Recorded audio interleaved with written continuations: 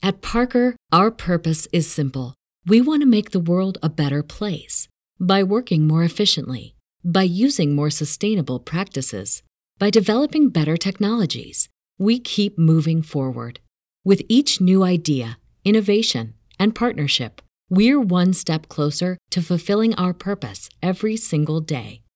To find out more, visit parker.com/purpose. Parker, engineering your success. This podcast is a member of the Voices of Wrestling Podcasting Network. Visit voicesofwrestling.com to hear the rest of our great podcasts, as well as show reviews, columns, opinions, and updates across the world of wrestling. You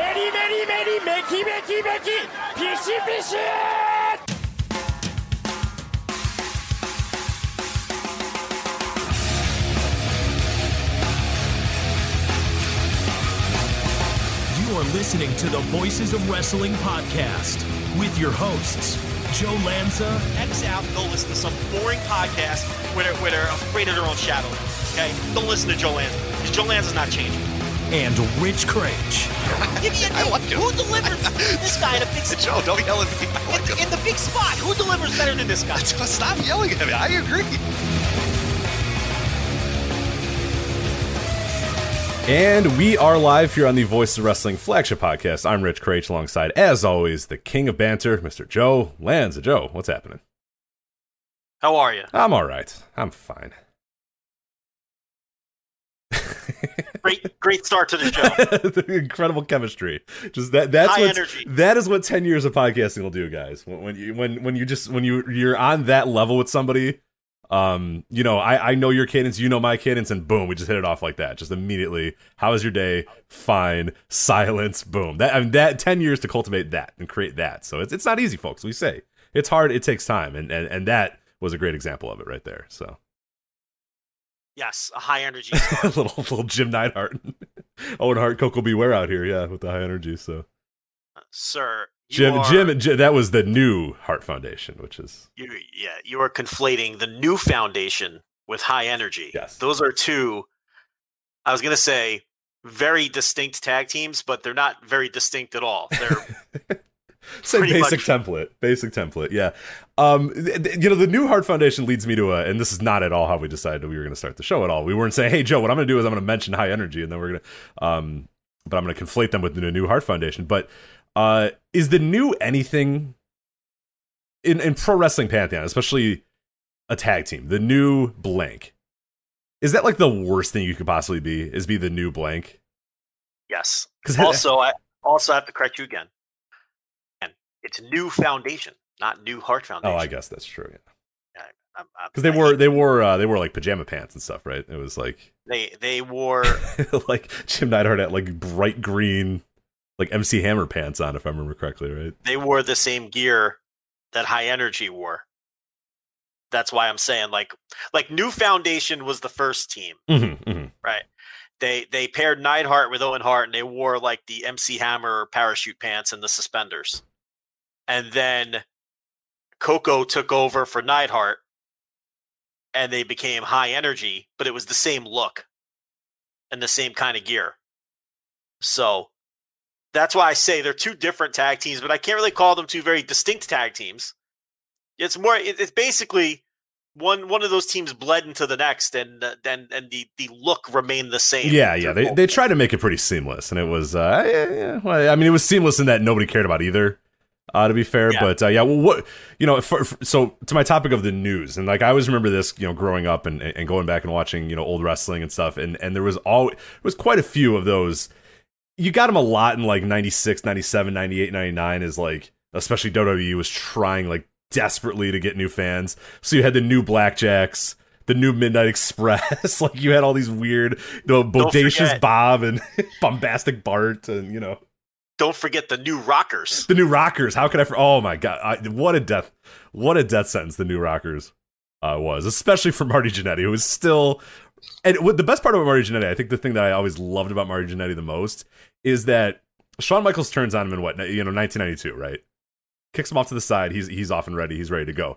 Marty Jannetty is still jobbing in WCW in like 1998, wearing the same gear, the tassels, the fucking bright. It's like, bro, like Shawn Michaels is already retired. He's had his entire run. He's been a pilled out maniac. He's been the heartbreak kid. He's been fired. He's come back. He's done this. Now he's hurt. Now he's gone. He's retired, and you're still rocking the Rockers gear, which I kind of appreciated, and I think Marty's. I mean. I don't think he takes bookings anymore, but as of, the last decade, he was still rocking the exact same gear, which at a certain point, you can't change it. That, 15 years in, you can't now change. Like, that's kind of his look, but it was pretty pathetic in like 97, 98 when he's coming out to the, with the new Rockers, wearing all the same Rockers gear with him and Al Snow. Every comeback he made, he still had the Rocker gear, like every time. So yeah, very, very pathetic. I noticed that New Foundation has a slightly higher cage match rating than High Energy. Now, I know that New Foundation had the pay-per-view match against the Orient Express at the Royal Rumble, correct? In 90. See, was that them or was that? That I don't remember. Was that them or was that the High Energy team? Let's find out. I'm actually on Cage Match. I don't know why I don't just pull this up. That's because I thought that was Coco and Owen, but maybe I was wrong. Let's look it up. I will look up. There we go. Exciting. No, people love it. People love it. Okay, no, I was wrong. How did I get to it already before you? Rumble 92. Rumble 92. Yeah, I was already on there. How'd you get to it? No, it was Neidhart and Owen Hart, correct? No, I'm asking. You just said. Yeah, no, it is. Yeah, they beat the Orient Express Royal Rumble 1992. That was them trying to recreate the Royal Rumble 1991 opener. One of the matches you always talk about. It's just an awesome standout match. That 91 Royal opener. They tried to do it here, and it was good. It was good. They gave him a lot of time. And yeah, it's not as good as the 91 match, but it's pretty damn good. The 91 match, of course, with the Rockers. Right. The Rockers and the Orient Express, but. Was that Rockers Orient Express match with Kato or Sato? It was with Kato also, right? I think they were both with Kato, yeah, if I remember correctly. Yeah. Sato was long gone by then. Well, maybe not long gone by the 91 match, but Akio Sato was there in 1990 for sure. By 91, I think it was Kato / Paul Diamond / your taxi driver. Yes. Oh, I was going to say, I hope you remember that story. Yes, that was an incredible story from an old Flagship. I don't want to tell it again. The ones that know. If you don't know, I'll bring it up at some point again. But if you don't know, Rich basically says eat shit. You're never going to. Yeah. So should I just tell him? Should I just say the story? Give him the cliff notes. Okay, the cliff notes of the story is all right. New Year's Eve, my buddy booked some sort of taxi to take us to the city for some lavish dumb party, New Year's party. Yeah, that's shit that I don't do anymore because I'm too exhausted and too old. But so he sends me a text and says, hey, this limo driver, this guy that's, driving a limo, he says he's an ex-wrestler.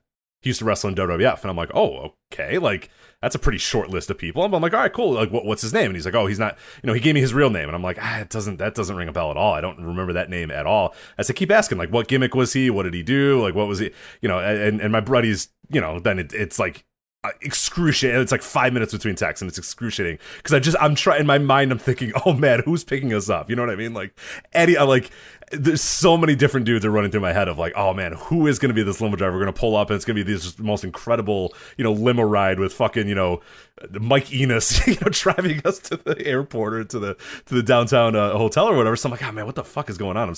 I can't wait. And he goes, he's Kato.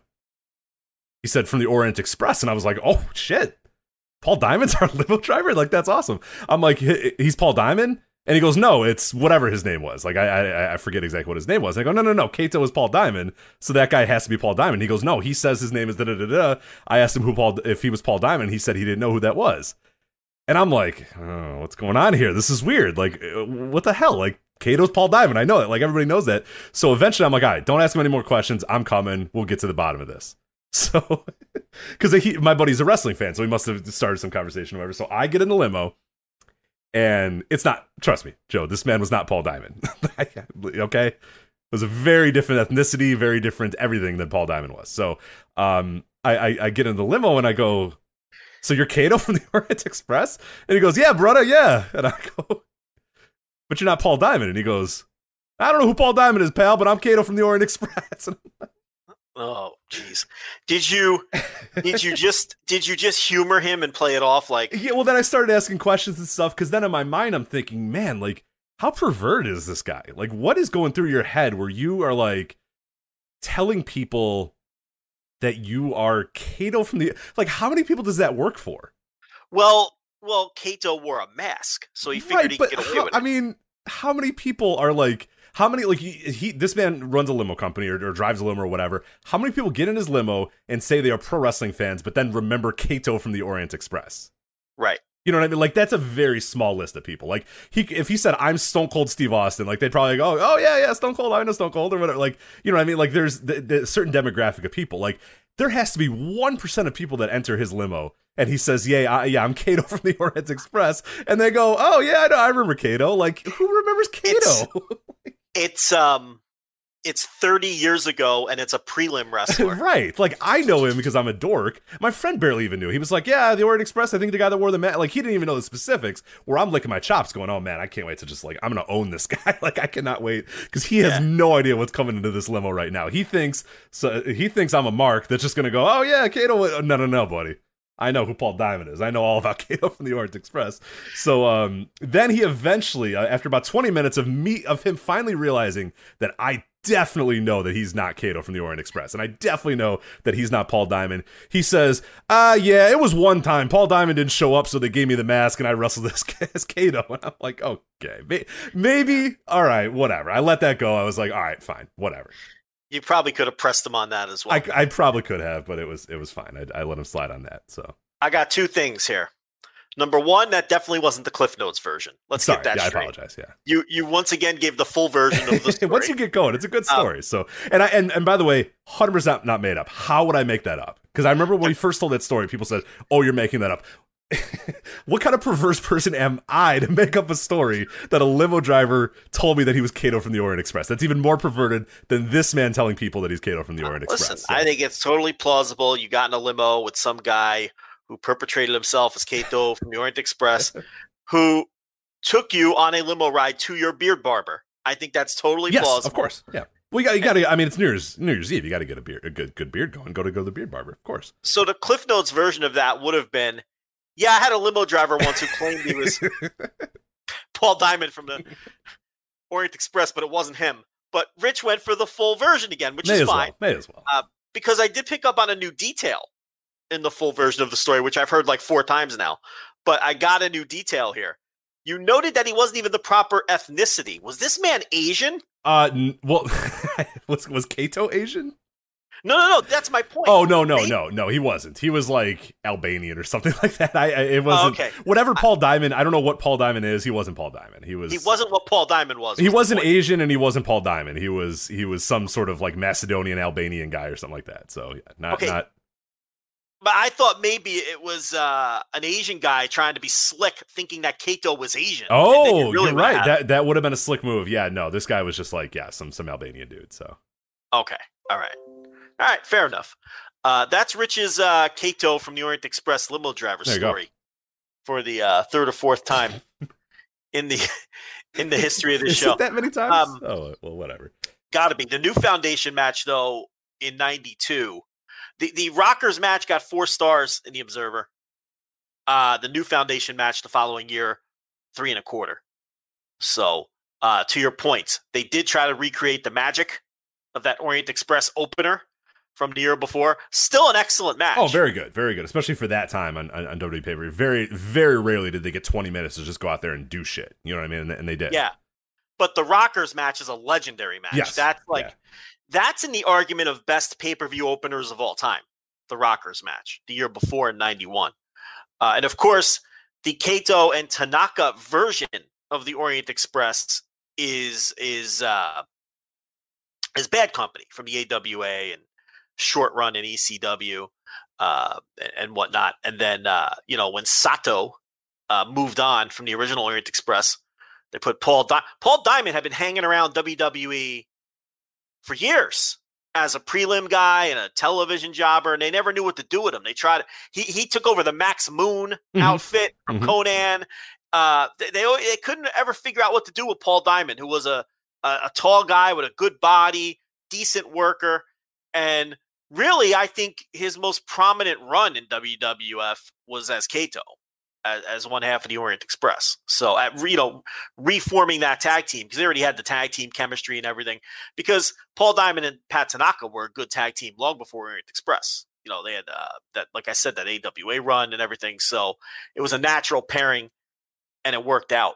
But yeah, they faced the New Foundation. They faced the Rockers the year before, who became the New Rockers with Marty Jannetty and Leaf Cassidy. Leaf Cassidy, Al Snow coming in as Leaf Cassidy for the New Rockers, a failure. New Foundation, a failure. New Blackjacks, failure. New Midnight Express, failure. That was a well that the WWE dipped into very often in the 90s, and it never worked. You could even say that Smash and Crush didn't really work out when Crush replaced Axe. I mean, Demolition was kind of long in the tooth at that point anyway, to be honest. But definitely their best days behind them. But they didn't bill them as New Demolition. No.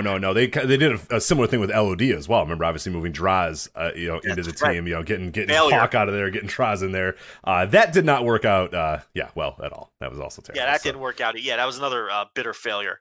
So, yeah, that was a nice trip down 90s lane there. Absolutely, yeah. It's always a tough act, because the problem is, if you are a new something, it's probably that original something was pretty cool and pretty good and pretty memorable. And more times than not, trying to recreate that, 20 years later is not going to work very well. Like the New Blackjacks is not, great. You know what's funny? The New Orient Express, which weren't billed that way, were probably the most successful. Absolutely. One. Yeah, for sure. No, yeah, you're right. The whole time it was right under our nose. There was a New Orient Express, yeah. They just didn't bill them that way. And I think, not really though, because like Demolition, briefly, all three of them were there. Sato, Kato, and Tanaka. I don't know what happened with that, but very briefly, like for one taping or something, they were all together. I don't know if Sato, we're talking 30 plus years now. I don't know if Sato managed them briefly before. No, because Fuji was always there with both versions. But I do remember briefly seeing all three of those guys together, maybe for a taping or two. So that's more similar to Demolition, where Axe, of course, was with Smash and Crush. They wrestled. I don't know if did they wrestle any 6-man tags? I think they did. There was a few. Did. I'm almost positive there was a few before Edie officially kind of rolled out of the ring and called it a day. But I'm almost positive there were not many. There's probably only like a handful, but there was. Did they have handicap matches against Legion of Doom? All three of them. I want to say, yeah. I forget exactly what the matches were, but I know for a fact I've seen a match with all three of them in the ring. Yeah, what they never did though was Axe and Crush. Axe and Crush, to my knowledge, never teamed in a 2 versus 2 tag. No, I don't believe so. It was either the three of them together in a 6-man tag or a handicap match. I'm pretty sure they did handicap matches. I think because Crush was like literally like just out of wrestling school and pretty terrible, and he would be terrible his entire career, which lets you know how bad he was when he first started. I think a combination of Bill Eadie, who couldn't move, and Crush, who couldn't work, was a bad combination. So they always made sure that Darso was in there to at least get things under control a little bit. So yeah, so I think that the deal, but I have to make sure, because it's going to bother me for 3 hours if I don't. So I'm looking back here in the it looks like the Orient Express and Mr. Fuji faced the Legion of Doom a bunch in handicap matches too. Brutal. God. I mean, why even do that? Yeah, they did. Somehow shows they did Legion of Doom and Ultimate Warrior versus Demolition versus all three members of Demolition. So there's your 6-man tags that you were probably thinking of. I thought there was a Saturday Night's Main Event or something like that, or a Superstars. Maybe I'm wrong. I swore that I've was seen a them. It may have been. That was a big house show match, that 6-man tag, Legion of Doom and Ultimate Warrior versus Demolition. They wrestled Madison Square Garden. Maybe you saw that match. Because that was Saturday Night's Main Event. Yeah, you're right. Saturday Night's Main Event, Legion of Doom and the Ultimate Warrior defeat all three members of Demolition. Yeah. Okay. I'm not nuts. And then good. A couple days later in MSG, I don't see those handicap matches. Those must have been a figment of my imagination. So, anyway, there you go. Axe, Smash, and Crush did team together a few times, and then Axe kind of. I see. You can see right where Axe left, because on the house shows, they teamed. Crush and Smash teamed with Mr. Perfect. They teamed with Randy Savage. They had a bunch of fill-ins there for a while, and then, no, because then Axe comes back. I don't know. There you go. A lot of demolition content on Voices of Wrestling today. We just published an article from a new author, John, who actually it's a really cool concept. You'll enjoy this as well. Is he went back to an old Ross report, an old Jim Ross podcast with Bill Eadie, where Bill Eadie was saying that before Barry Darsow was selected as the new Smash, after Bill Colley was, Moondog Rex was obviously the first Smash. Randy Colley, yeah, sorry. And that didn't work out very well because everybody knew that he was Moondog Rex, so they decided, okay, we can't have this guy getting, everybody was just chanting Moondog at him the entire time because he just looked exactly, there was no difference. He just wore kind of face paint, so that didn't quite work. So Bill Eadie in that interview is telling Jim Ross that they gave him 4 or 5 names to select, and he didn't really like any of them, and then he settled on Barry Darsow as like the guy who would fill in and become the new Smash. And the whole article is kind of trying to assess who would have been those 4 or 5 guys that Vince McMahon and WWF would have thought could have been Demolition Smash. It's pretty cool. It's a pretty good thought experiment. So yeah, the article's a lot of fun. He narrows it down, and I like the people he narrowed it down to. I mean, Steve DeSalvo is a real interesting choice because he was, one of the guys rumored to be coming in the company around that time, and he would have fit the gimmick very well. He was the right size and look and all that. Jimmy Jack Funk was an interesting one, So yeah, he does a good job, and I like the method he used to narrow down who it could have been. Bill Eadie's like what, 72, 73 years old or something like that. Yeah, somewhere around there. Can't he tell us who the 5 guys were? I know, he's protecting kayfabe. He goes, I'd rather not name names. It's like, bro, most of those guys are dead now. It's like most of those guys are dead or not involved in wrestling, or it's like, it's okay. You could just say Jimmy Jack Funk. Like, no one's gonna care if you say, it was Scott Hall. He was too young and green, and Jimmy Jack Funk, and like it's not gonna kill you. But hey, kayfabe, baby. You know what I mean? That's. Well, this is the same Bill Eadie who. They won't job to this day. He didn't want to do a job to the Rock and Roll Express on a PWS show in like 2013. So Pat Buck was like, all right, well, fuck you. I'm not booking you then. And he just pulled him from the show. He's like, I'm not dealing with this. You're Demolition This Smash. is ridiculous. You're Demolition Axe, and it's fucking 2013. I'm not putting him over, pal. That's not on a show that won't make tape. Right, I'm not doing this. And you're losing to the Rock and Roll Express. You're not losing to Big Deal Craig Steele and fucking whoever the fuck. You know what I mean? All of those, and you're fucking 60. You're right, not just getting do the another job. run. Just do the JOB, baby. Okay, you're not getting another run. All right. You never know when New York's gonna call, though. You gotta stay open if New York calls. So no one's gonna say, "Oh, hold on a second, I was gonna book Demolition," but. I'm looking through results, and I see here that that Ricky Morton pinned him. So now I'm not booking him because they've lost their aura. Demolition Axe has lost his aura because he's gotten pinned. Forget that. Get Robert Gibson on the phone. I want to book those guys instead. They clearly have more in the tank because they defeated Demolition in Metuchen, New Jersey on a PWS show. Love it. Yeah, I'm so glad those guys still exist, because that we're gonna talk about the new era of wrestlers as I'm looking at a picture of Johnny Gargano here wearing a Shawn Michaels gear, and I do miss the days I miss the current days of guys that just it's still pretty real to them, and it fucking matters. You know what I mean? I appreciate that a little bit. It'd be a headache to be a booker, but God, I love it as a fan. It's pretty fun. So. But seriously, he's protecting the identity of guys who, like you said, they're either long out of the business. Most of them don't remember.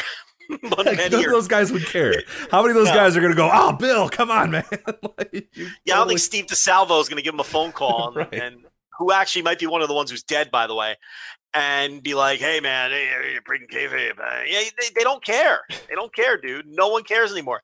It's actually more interesting to know who the 5 guys were than it is interesting to protect their identities at this point. So it's just very frustrating that he won't just give the names. No, Steve DeSalvo's still kicking too. He's 72 years There old. it is. Steve Look at DeSalvo. Strangler Steve DeSalvo. Yeah, he's sadistic Steve DeSalvo. A lot of a lot of very, very wrestler names. A lot of wrestler names. Yeah, the good old days. A lot of alliteration with Steve DeSalvo over the course of his career, who was also brutal. Remember the Minotaur? Do you remember that? Or yes. Not? Yeah, of course. Yeah. Yeah, the Minotaur, Steve DeSalvo. Yeah, he was another guy who wasn't very good. But he looked great, which is why he got a million chances. The early Minotaur like headdress thing or a mantle, it was just incredible. It was oh my god. Yeah, the Minotaur. Yeah. The head was just. Well, no, he had the and he wore like that thing on his arm. Yeah, like that weird. I don't know, the very bizarre gimmick. Did he wear a head thing, or was that You might be thinking of. Oh, Mantar wore the head thing. Yeah. You're thinking of Mantar. Yeah, this was Minotaur. Minotaur, Steve DeSalvo. He wore the weird, almost like I don't even know what you would call it, like a thing, a black like leather thing over his arm, almost like a gun, like an over-the-shoulder gun, like what Big Daddy Yum Yum used to wear. Oh, right, yeah. I remember. Yeah, I don't know what that thing was though. Yeah, I don't know what it was either. I think it was supposed to be like he had a powerful arm, like it was like he was supposed to be like a being.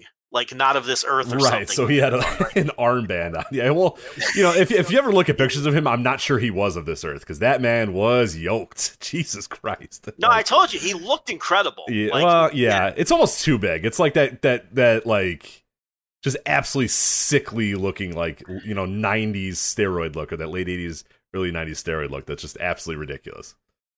Yeah, I wonder how much Minotaur is on the network. Probably none, right? Because maybe he was on Saturday night a couple times.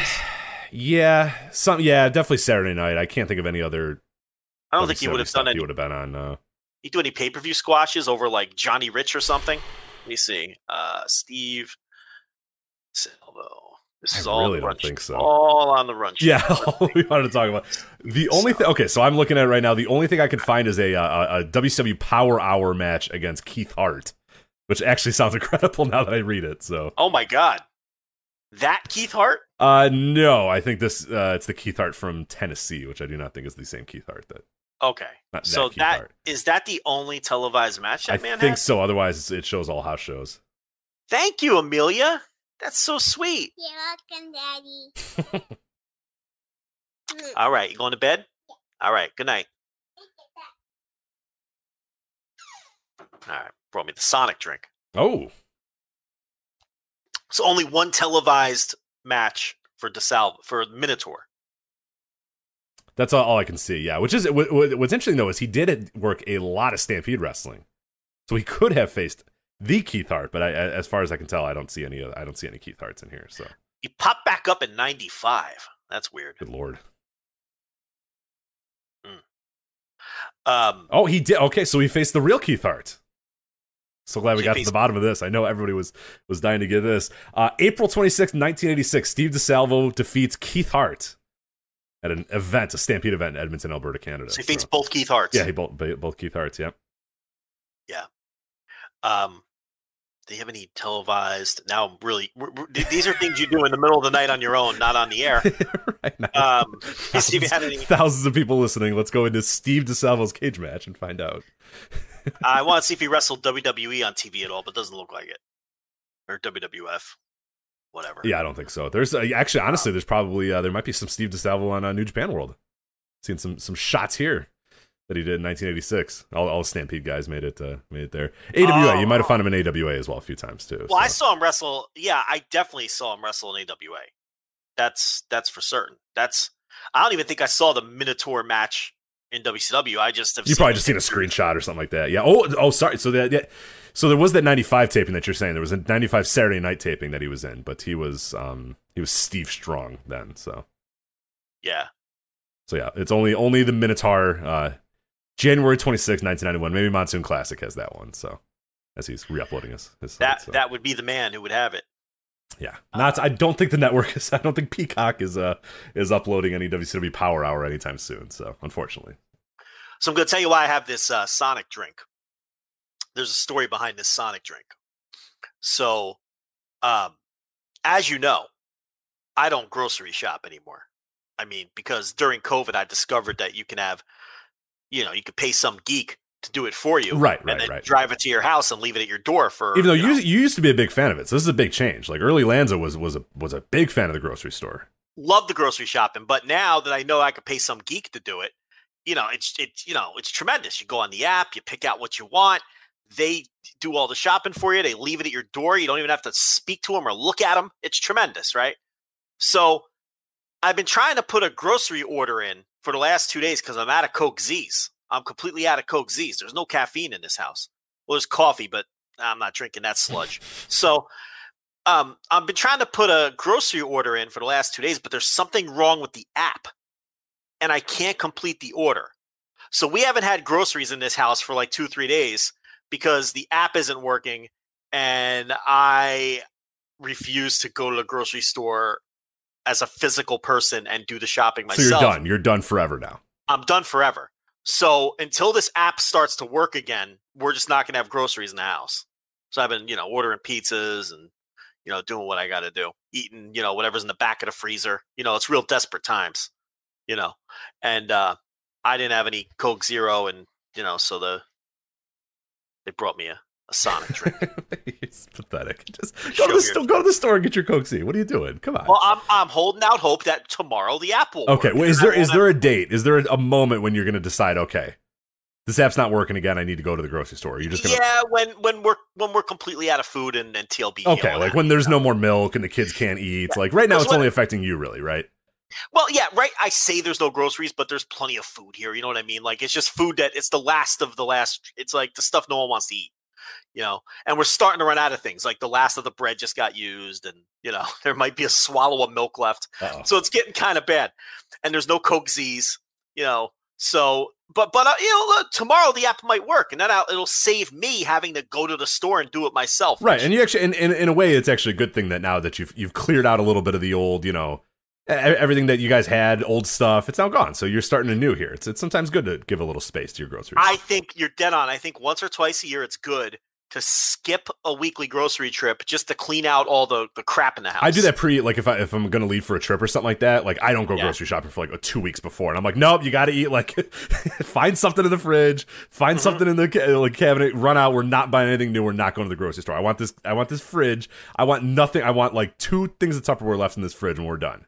So yeah, it's like starting anew. Yeah, it's good. It's fresh. Yeah, it's nice. It's invigorating because that then you got a clean slate, a blank canvas. You ever have a whatever's in the freezer night? So you have like 3 fish sticks, 2 pizza rolls, an egg roll. Yeah. Oh, not that long ago. Yeah, I had a samosa, an egg roll, and like and some sort of like I found cookies that were in there. So I was like, oh, all right, cool, that works. Yeah. So it was just appetizers. It was like 7 different appetizers, all from different regions of the world, all together at once. It was a pretty terrible meal. So whatever's in the bottom of every bag, sitting in the freezer. Yeah. So 3 fish sticks, 2 samosas, an egg roll. And you know what you're doing? And you know what you do? You put it all in the oven together, and bake times for each item be damned. It's all going in there for 20 minutes, and it's either done or it's burnt or it's not done, and that's just the end of it. Right, 25 minutes at 400, and we'll see what happens. Yes, that's it. So it's all getting cooked together, regardless of various cook times. Right now in my freezer, there's a standoff going on in this house, too. I got to tell you about this standoff going on in the house, okay? There is a bag of Raisinets. Are you familiar with the Raisinets? I am very familiar with Raisinets, yeah. There is a bag of Raisinets in my freezer, and it's been in there for, I'm going to call it 18 months. Inside of this bag of Raisinets contains 3 total Raisinets in the bottom of this bag. Uh-huh. The reason this bag is in my freezer is because my lovely wife, Brittany, enjoys frozen Raisinets. Okay. That's one. I can see that. That actually sounds pretty good. I'm not going to lie. Yeah. So that's neither here nor there. The point here is at some point, she said, that's enough frozen Raisinets for me. Right, I'm full. Tapped her belly and said, I'm full. And put the bag back in with a grand total of 3 Raisinets in the bag. Puts it back in the freezer. Never got back to it. It's been sitting in there for a year and a half. One time, I said, hey, there's there's 3 raisins. Do you want to just eat these? She's like, nah, I'm not in the mood. I'm like, it's 3 Raisinets. Can you just eat them? Can you swallow them like aspirin and just get rid of them? And she's like, nah, if you want to, just throw them out.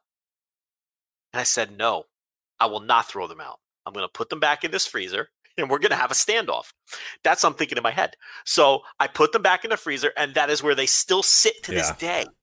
This bag of Raisinets with 3 total. I'm going to take a picture of it later. Are they visible? Like, you can see that they're there, right? Like, every time she opens the freezer, it's not like they got lost and she forgot about it. They're visible, right? That's the point of the standoff. Yeah. I position the bag right in front of everything so I know she sees it. So I do passive aggressive things like that too, where it would just be easier for me to throw something away or put something back, but instead I just like place it right in her face, right? I'll put it on a counter, I'll put it here, whatever. It's you got to win some of these, you got to win some of these battles. You got to try at least to win some of these battles, I should say. I refuse, because the refrigerator and the kitchen as a whole is my domain. I order the groceries, I put them away, I do all the cooking, I do the dishes. Kitchen's my area. I don't touch laundry because I hate it. Laundry's her area. Kitchen is my domain. I refuse to throw out these 3 Raisinets. I want to see how long she will keep the 3 Raisinets in the freezer. So we might be doing a show in 5 years. And you'll still be talking about these goddamn Raisinets. And I might be able to update you on this bag. And Raisinets are tiny. How can you just leave 3 in the bag? If there's 3 left and you're full, wouldn't you just pound those down and... Yeah, that's the way I go. Like the other day, I went to go make myself a bowl of cereal, and I had like, when you have like it was like a half a bowl left of cereal, and I was like, fuck, what am I gonna do with this? I just ate the whole thing. You know what I mean? Like, I just was like, all right, well, I'm gonna have the biggest bowl of cereal ever. Then I don't care. You gotta have the big bowl. Yeah, and it was like it was bursting off the sides. It's falling on the floor. The dogs are eating it, and I'm like, well, hey, now I took the rest of the bag. I didn't put a little bag away because then the worst thing I'm gonna do is I'm gonna put that bag away. And then the next day I want a bowl of cereal, I'm going to pour that thing out, slap my hands together, and it's going to pour some little piffy, little dumb, shitty, a bowl of cereal. And I'm like, this sucks. Like, this is garbage. This isn't worth it. So yeah, instead I just had a gigantic bowl of cereal. So yeah, that's how you can't leave less than 1 serving. 3 Raisinets is pretty ridiculous. I am. Rich, I'm going to take your side, but this is ridiculous. This is. I couldn't possibly take your side any more than I am right now. I'm going to photograph this with the bag. They're so small. Like, it's just 3. Just eat them. Whatever. In fact, it's not even like 3 full-size Raisinets. It's like the Raisinette. Oh, the little tiny guys? Yeah, the little tiny Raisinette parts. Yeah. They might not even contain a raisin inside. It's just like 3 chocolate, little... Yeah. Why would you put that back in the freezer? That's my point. Like, I don't understand. And I'm not going to let her win. I'm not throwing it out. It's going to stay in there until she does something with it. She's either going to eat those 3 fucking Raisinets or she's going to throw the bag out. There's also now, I notice, a yogurt cup in the freezer that's been sitting in there for probably 5 or 6 weeks. I don't think that's getting eaten either. Excuse me? There's a yogurt cup in the freezer, and it's been sitting in there for like 5 or 6 weeks. So hold on. So she ate a half of a yogurt? No. It's a full yogurt. Oh, cup. I see. Okay. I thought this was like a half of a yogurt, and I'm like, all right. This is ridiculous. She puts half.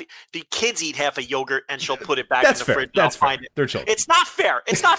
Because I'll find it, and I'll be like, I'll find it the next day, and I'm like, why is there a half-eaten Yoplait fucking sick? They're 60 cents. Just throw it in the garbage. There's like 20 cents worth of yogurt left in this thing. We're not paupers. We make a decent wage. Just throw it out. The kid can have a fresh one next time. What are we doing? Keeping 2/3 or 1/3 of a Yoplait yogurt. You know what I mean? It's gross. It starts to smell. The dopey fucking toddler spoon is sticking out of it. Like, no. Just throw it out. It's like, it's like half a pudding cup I'll find in it. It's like, no. Throw the pudding cup out. The 6-pack cost $1. What are we doing here? We don't need to keep a half a fucking snack pack chocolate yogurt fucking pudding. Yeah, so now you got me going because I always find shit like that. That I'm throwing, but the Raisinets are staying there. No, that one you can't let her win that one. Yeah. That's too ridiculous. Yeah, that's okay. So she puts yogurt in the freezer as well. That's an interesting take. I've never done that before. Well, I don't think she likes to freeze it. I think she likes to chill it before she eats it. Like, but she forgot it was in there. And she forgot it was in there. Yeah, I do that with beers. I do that with beers a lot. I'll throw a beer in the freezer because I really want it cold, like a very, very cold in a short amount of time, and then I forget about it, and then it's trouble. So Yeah, because she eats the fancy fucking adult yogurt, and we get the dopey kids the little fucking 40. I'm gonna have to talk TLB. I'm a big yogurt fan. I'll have to talk with TLB about what yogurts. We talking Greek yogurt here? Yeah, the Greek some yogurt, Faye, or all that bullshit. Okay, the yogurt that is way too much money. Yeah, why can't you just eat the 40-cent yogurt like a kid? Because we're adults. Yeah, she's turning her nose. She's like, I can't eat that. So yeah, then it goes in the freezer, and just sits in there. So I don't know. All right, well, that was all on the run sheet, of course. I'm glad we did, what was it, High Energy versus New Foundation. Has any new tag team in the 1990s worked for WWF? No. And will Joe win his Raisinette standoff? The answer is probably no, but we'll see. We'll keep track of that. But stuff we are actually going to talk about this week, NXT TakeOver In Your House. We're going to review that show. We're going to preview our always highly anticipated WWE pay-per-view previews. Hell in a Cell coming up this weekend. You guys, I know, are just clamoring to hear about what we think of all the big matches going on this Sunday at Hell in a Cell. ACH announced his retirement. We'll talk about that. Moose versus Kenny Omega was the main event of Impact Wrestling Against All Odds. We'll talk about that main event as well as some other stuff going on in Impact. We'll talk about AEW's Crush and Destroy. We'll also briefly touch on a Joshi match that's getting a lot of publicity all across the wrestling universe this week, and we'll touch on that. Joe and I have both seen it, and we both have some thoughts on it as well. But before we do that, the first topic we wanted to talk about is AEW and WWE live events, some news and notes about that. I mean, an announcement came this week that AEW is going to run the Arthur Ashe Tennis Stadium on September 22nd for their show they're calling Dynamite Grand Slam, which first off, we'll just kind of hit that one. We'll try to hit these pretty quickly, but what do you think of that? I mean, I think that's an incredible venue to run a wrestling show for. I cannot wait to see that, and it's something that I've really loved about AEW so far is that they have found new and unique venues to run all across the country. Whether it's boats, whether it's even Daly's Place in a lot of ways. There was a time when Daly's Place was a new and unique venue. Trust me, it was true. And now they keep it up here with this Arthur Ashe Tennis Stadium, which I think is really, really cool. Mid-sized stadiums, they found different college stadiums that have never really been run before. Just different things that have kind of been new and unique and give their show a different look and feel. Most weeks, which is really, really cool. But this one's going to be awesome. This Arthur Ashe Tennis Stadium. They're doing it for a Dynamite. It's a pretty big stadium, but man, if they can get a good crowd for that, that should be a really cool place to watch wrestling. Yeah, I never even would have thought of Arthur Ashe Stadium to host wrestling. I just wouldn't even have thought of that, but it's a great idea. I mean, full capacity, it holds over 20,000, but they're not going to run it for over 20,000. I think they're running it for 16,000. And if they sell those tickets, I think, what was it that I read? That they could open it up for maybe 18 or 19,000 after that. But you got to walk before you can run. You got to sell 16,000 tickets first. I've been to that building. I've gone to the U.S. Open. It's a great venue for tennis. I've seen tennis there a million times. I used to love going to the U.S. Open. I obviously haven't been there for years because I live in Texas now. When I lived in New Jersey, I used to go all the time. And thinking about being in that building, it really is perfect for wrestling. I'm surprised that no one else has done it or tried it or thought of it. So I think it's a good idea. Now, whether or not they can sell enough tickets to not embarrass themselves is, remains to be seen. We'll see. They're doing okay in some markets. They're doing not so well in other markets for Dynamite. Running 4,000 or 5,000 seat buildings. This is a big building. And, it's I understand it's New York. And they're going to heavily push it and hype it. And I'm sure it'll be a huge card. They can't, run out there some mediocre Dynamite lineup. It's going to have to be a huge, near pay-per-view quality show that they do in a building like that, unless they want to embarrass themselves on national TV. But no, a great idea outside the box, like you said. It's the point that you always make. It's good that they don't run these cookie cutter venues all the time. These basketball arenas in every city that look exactly the same. Right. And that's not, unfortunately to WWE's, detriment in a lot of ways. Not that WWE would really shake things up too much with, venues that they run, and we'll talk about that here in a bit. But, they need to run the big arena in every single town, and that makes sense. Like, there's no reason not to when you're going to sell that amount of tickets or whatever. So it makes all the sense in the world. It's just, it's a twofold problem. Is like, WWE's production has looked the same for the last 20 years or whatever.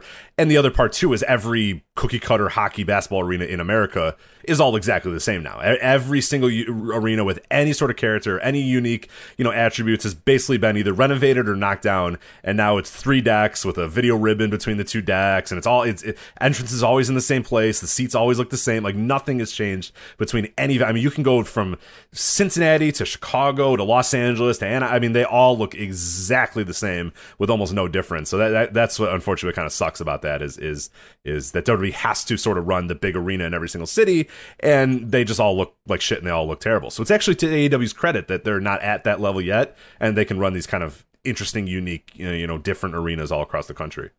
Well, WWE doesn't do themselves any favors because then they intentionally make everything look the same. Right.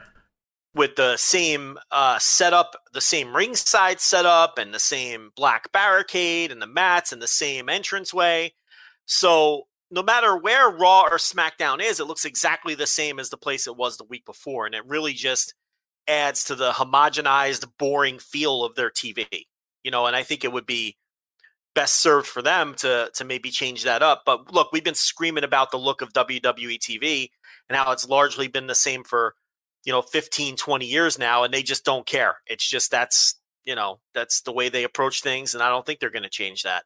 I think they like that it looks exactly the same every week. They like that consistency that bores the shit out of the rest of us. So, it's good that, again, as I've always said, when it comes to everything AEW, my opinion is if you're doing something differently than WWE is doing it, that's positive. Yep. Right down to the look of your TV. Anything they can do that's different than the other guys is what they should be doing. So the fact that their TV looks a little different, and I talked a few weeks ago how the first time they were in Daly's place, I was like, wow, this is a cool venue. They should come back here more often. And little did I know they'd be there for they'd be there. Straight. Yeah, quite a while, yeah. But I was like, this could be it's in Jacksonville. It has a unique look. It's for whatever, the Fighter Fest or whatever it was that was there. I was like, this could kind of be their and that ended up being prophetic. It ended up becoming their sort of tentpole location, but not in the way that we ever thought it would have. But yeah, this will be another unique venue, and we'll see. Because aren't they running Newark just a couple of weeks before, or a week before? Yes, or something like that? Yeah, I forget exactly the date, but yeah, they're running some unique places all across the country.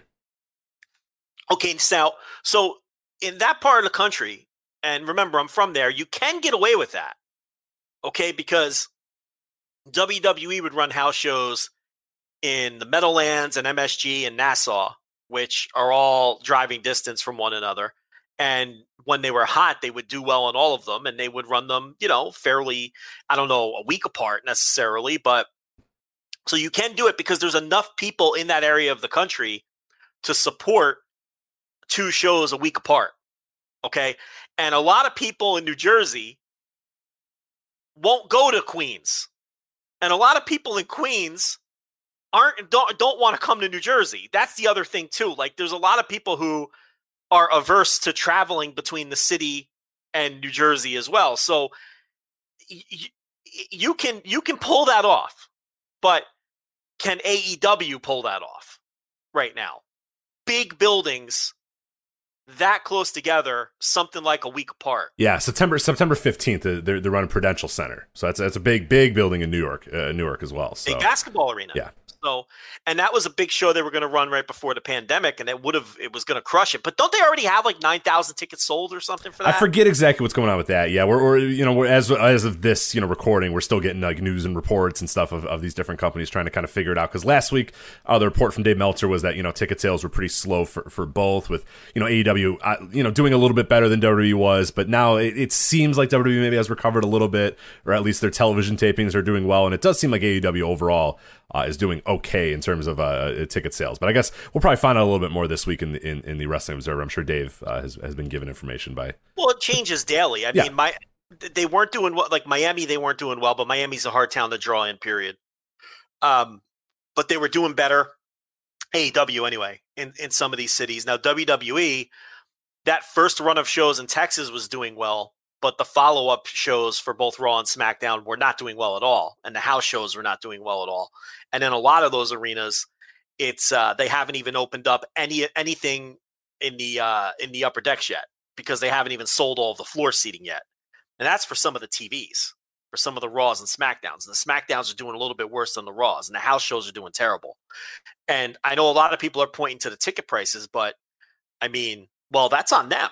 I mean, then they need to learn a fucking lesson here and understand. Thing. That doesn't. I love seeing that. Well, the tickets are expensive. Well, that's a terrible excuse. If I run a business and nobody buys my hamburgers because they're too expensive, I don't go, well, they're just expensive. So sorry, I don't know what I'm like. I lower my prices, right? Like I don't just say, well, I don't know, guys, they're expensive. What do you want me to do? Like, no, well, how come that's a negative? That's not good. Like, well, how come UFC's tickets are twice as expensive and they sell out every show they have? Right. Yeah, I just went to a nearly sold out White Sox game a few days ago and paid much more than I paid 2 years ago to go to a White Sox game. So how come boxing has people hanging from the rafters, the Canelo fight and everything else? I mean, I don't want to hear it. Well, I'm sure these NBA playoff games, including this one that's going on right now with a gigantic sold out crowd, I'm sure those tickets were really, really cheap as well. Really just bottom of the barrel tickets. So I mean, and they didn't have any problem selling SummerSlam tickets. SummerSlam's doing great. Yeah, SummerSlam and Money in the Bank have done really, really well. I know Money in the Bank has still got a few tickets available for the most part. So yeah, people are going to pay premium prices or pretty high prices to go to a pay-per-view, to go to a Money in the Bank and go to a SummerSlam, but yeah, you're run-of-the-mill house show, like not so much, yeah. Or which is kind of set me up for the next point I'm going to make, for your shitty TV that sucks that nobody likes. That's the problem here, okay? The pay-per-views are doing well. SummerSlam killed it. Dynamite is doing better than Raw and SmackDown. It's because Raw and SmackDown stink. Who wants to pay $300 for a front row ticket to go to a SmackDown taping where half of the show is going to be Roman and the Usos doing community theater on the big screen? Oh, I can't imagine. I mean, I swore off going to Raws. I forget the last Raw that I went to was the one. You might remember this one. It's the one where they teased that CM Punk was going to come back, and then Heyman came out to his music and that sort of. I don't know if you remember that one. It was back in 2014 or something like that. I forget exactly the year. And it was terrible. It's just an awful experience to be live in that arena for 3 hours of taping. And it's awful. It's a terrible live experience. Just absolutely horrendous live experience to try to go to one of those TV tapings. So yeah, I when I left that, I left the Allstate Arena on that day, I said, I am never going to another Raw, SmackDown, or anything. And honestly, I went to a Dynamite. That wasn't really the best time either. Like I went to Revolution. That was incredible. But yeah, I went to a Dynamite and it was kind of the same thing. I was like, I think I'm done with TV tapings in general. I find no interest whatsoever in going to live TV tapings. So, but it isn't even that. Like, yeah, TV tapings are fucking miserable. I'm right with you. I'll never go to one again. But Raw TV tapings in 2021. I mean, Jesus Christ. Yeah, but Raw or SmackDown right now. That's got to be. Yeah, it's not much confidence in going to a TV taping for SmackDown right now. So I mean, that tells you right there that people, it's like they're buying the pay-per-views because they feel like they're going to get value out of that expensive ticket by going to SummerSlam or going to, what was the other one you said was selling well? Money in the Bank. Money in the Bank. Yeah, because like, all right, this is a pay-per-view. I'm going to get action. Okay, I don't have to look at the fucking video board for, a third of the 2 hours that I'm sitting there for SmackDown, which is what, which is what the TV is right now. It's and Raw is just atrocious. It's so bad. SmackDown has no roster. SmackDown has like 12 male wrestlers and 4 or 5 female wrestlers on the roster right now. It's just completely built around Roman and the Usos cutting promos on each other in the back while Paul Heyman makes goofy faces. Who's paying for that? Especially these premium prices. So, maybe they'll lower the prices, or maybe, they won't care if they don't open up the upper decks and they just want to make that money back and charge the premium. I don't know. It seems like they've overpriced the market. AEW, it seems like it's going to depend on the town. Gerard from the site, he's in the No Dopes chat room. It was 9,000 tickets sold in Prudential Center. 2,000 people have asked for refunds. Okay, so they've still got 7,000 tickets out there, presumably of people who are going to show up. So Prudential Center, even if they don't sell another ticket, they can make that look okay on TV. But you have to figure as we get closer to that, they'll probably crawl up and at least sniff 10,000 minimum. They could get 10,000 if they've got 7,000 already. They had 9,000 originally. Maybe some of those people who asked for refunds, now that the show's happening, will rebuy the tickets. I think they could do 10,000. The question is the following week. Right, because then you're asking, you're not asking the same people, but you're asking the same overall general metropolitan region to also come back now another 2 weeks and not 10,000, I mean presumably even more than that come to the Arthur Ashe Stadium. So that's tough. And again, you can do it in that part of the country. You can, but it doesn't mean it's still not a challenge. The hardcores are going to go to both. The hardcore AEW fan is going to go to both of those shows. Did you say that Miami was not doing well for AEW, or has it started? That's what well I had again? heard. If you have new information, No. Again, I was going to make a general point about that. Is that it's not, obviously you can't compare it exactly to the the New York, New Jersey region, because that's just completely different. But I do wonder if there's something to be said that a lot of the people that live in Miami that would presumably go to that show have at some point just said, "Oh, fuck it, I'll go to Jacksonville for a show, or I'll do a day trip or something like that." I'll make the long ass drive to Jacksonville. Right, and maybe they've already been to an AEW show. Maybe they've gotten their fix in or a little bit, and then now they're coming to town. And it's like, but Miami's a tough town for anything, because you have to compete with. It's fucking Miami, and there's plenty of other stuff to do in Miami besides go to a wrestling show. So, I mean, even pro sports teams that play in Miami have struggled to draw in Miami, because even when they're good. Right. I mean, it's always been a struggle. Yeah, so I don't know. It could be one of those things. It could be the general metro giant area has just said, fuck it, I'll make the drive, or I'll make the the quick flight or whatever to Jacksonville, or it's Miami and it's a tough venue to run anyway. So yeah, But yeah, it's going to be interesting to track. I mean, we all thought that when the pandemic ended, people would be real hungry to go to things, and they've been hungry to go to some things, but apparently not wrestling. So it seems like the big ticket events, though, your pay-per-views, your big boxing events, your NBA playoff games, things like that. Some of these regular season baseball games are killing it too, though. I mean, the Dodgers just had 40,000 people in Dodger Stadium the other night for their first full capacity game. So, I mean, I guess that was a gimmick too, because it was their first full capacity. So your big ticket events, people are selling them out, but your rank and file games, like, Reds versus Brewers on a Wednesday night, there might be 12,000 people there. They're not packing them in every night, for these regular season games. But, I guess for AEW and WWE, these television tapings are sort of your regular season games. Whereas your pay-per-views and maybe your special events going to New York area for the first time are doing better, because those are seen as big ticket events. Yeah. I don't know. No, I think that's there's probably something to that. And I think it's just in general. And I think there's just so much. I memean, now for all of us, it's like the world is reopened again, and you really have to kind of think about, okay, what am I going to do? Who am I going to go see? What am I going to do? There's all this stuff that's opened up to you that you probably have not done in a year and a half or whatever. So, and I think that speaks to your larger point about wrestling, is it's like, all right, look, I'll pay, oh my God, I haven't gone to a White Sox game in years, so I'm going to go to that. I haven't gone to an NBA playoff game in a long time. I haven't gone to, this or that, or the movie, all that sort of stuff. And you're thinking of all the stuff that you haven't done. And wrestling it's competing with that. It's competing with everything. I mean, everybody now can do anything they want to do, and they haven't been able to do that in a year and a half. So yeah, if you're not a premium, if you aren't seen as like a kind of a premium entertainment option, it's going to be tough. You're competing with everything. You're competing with life.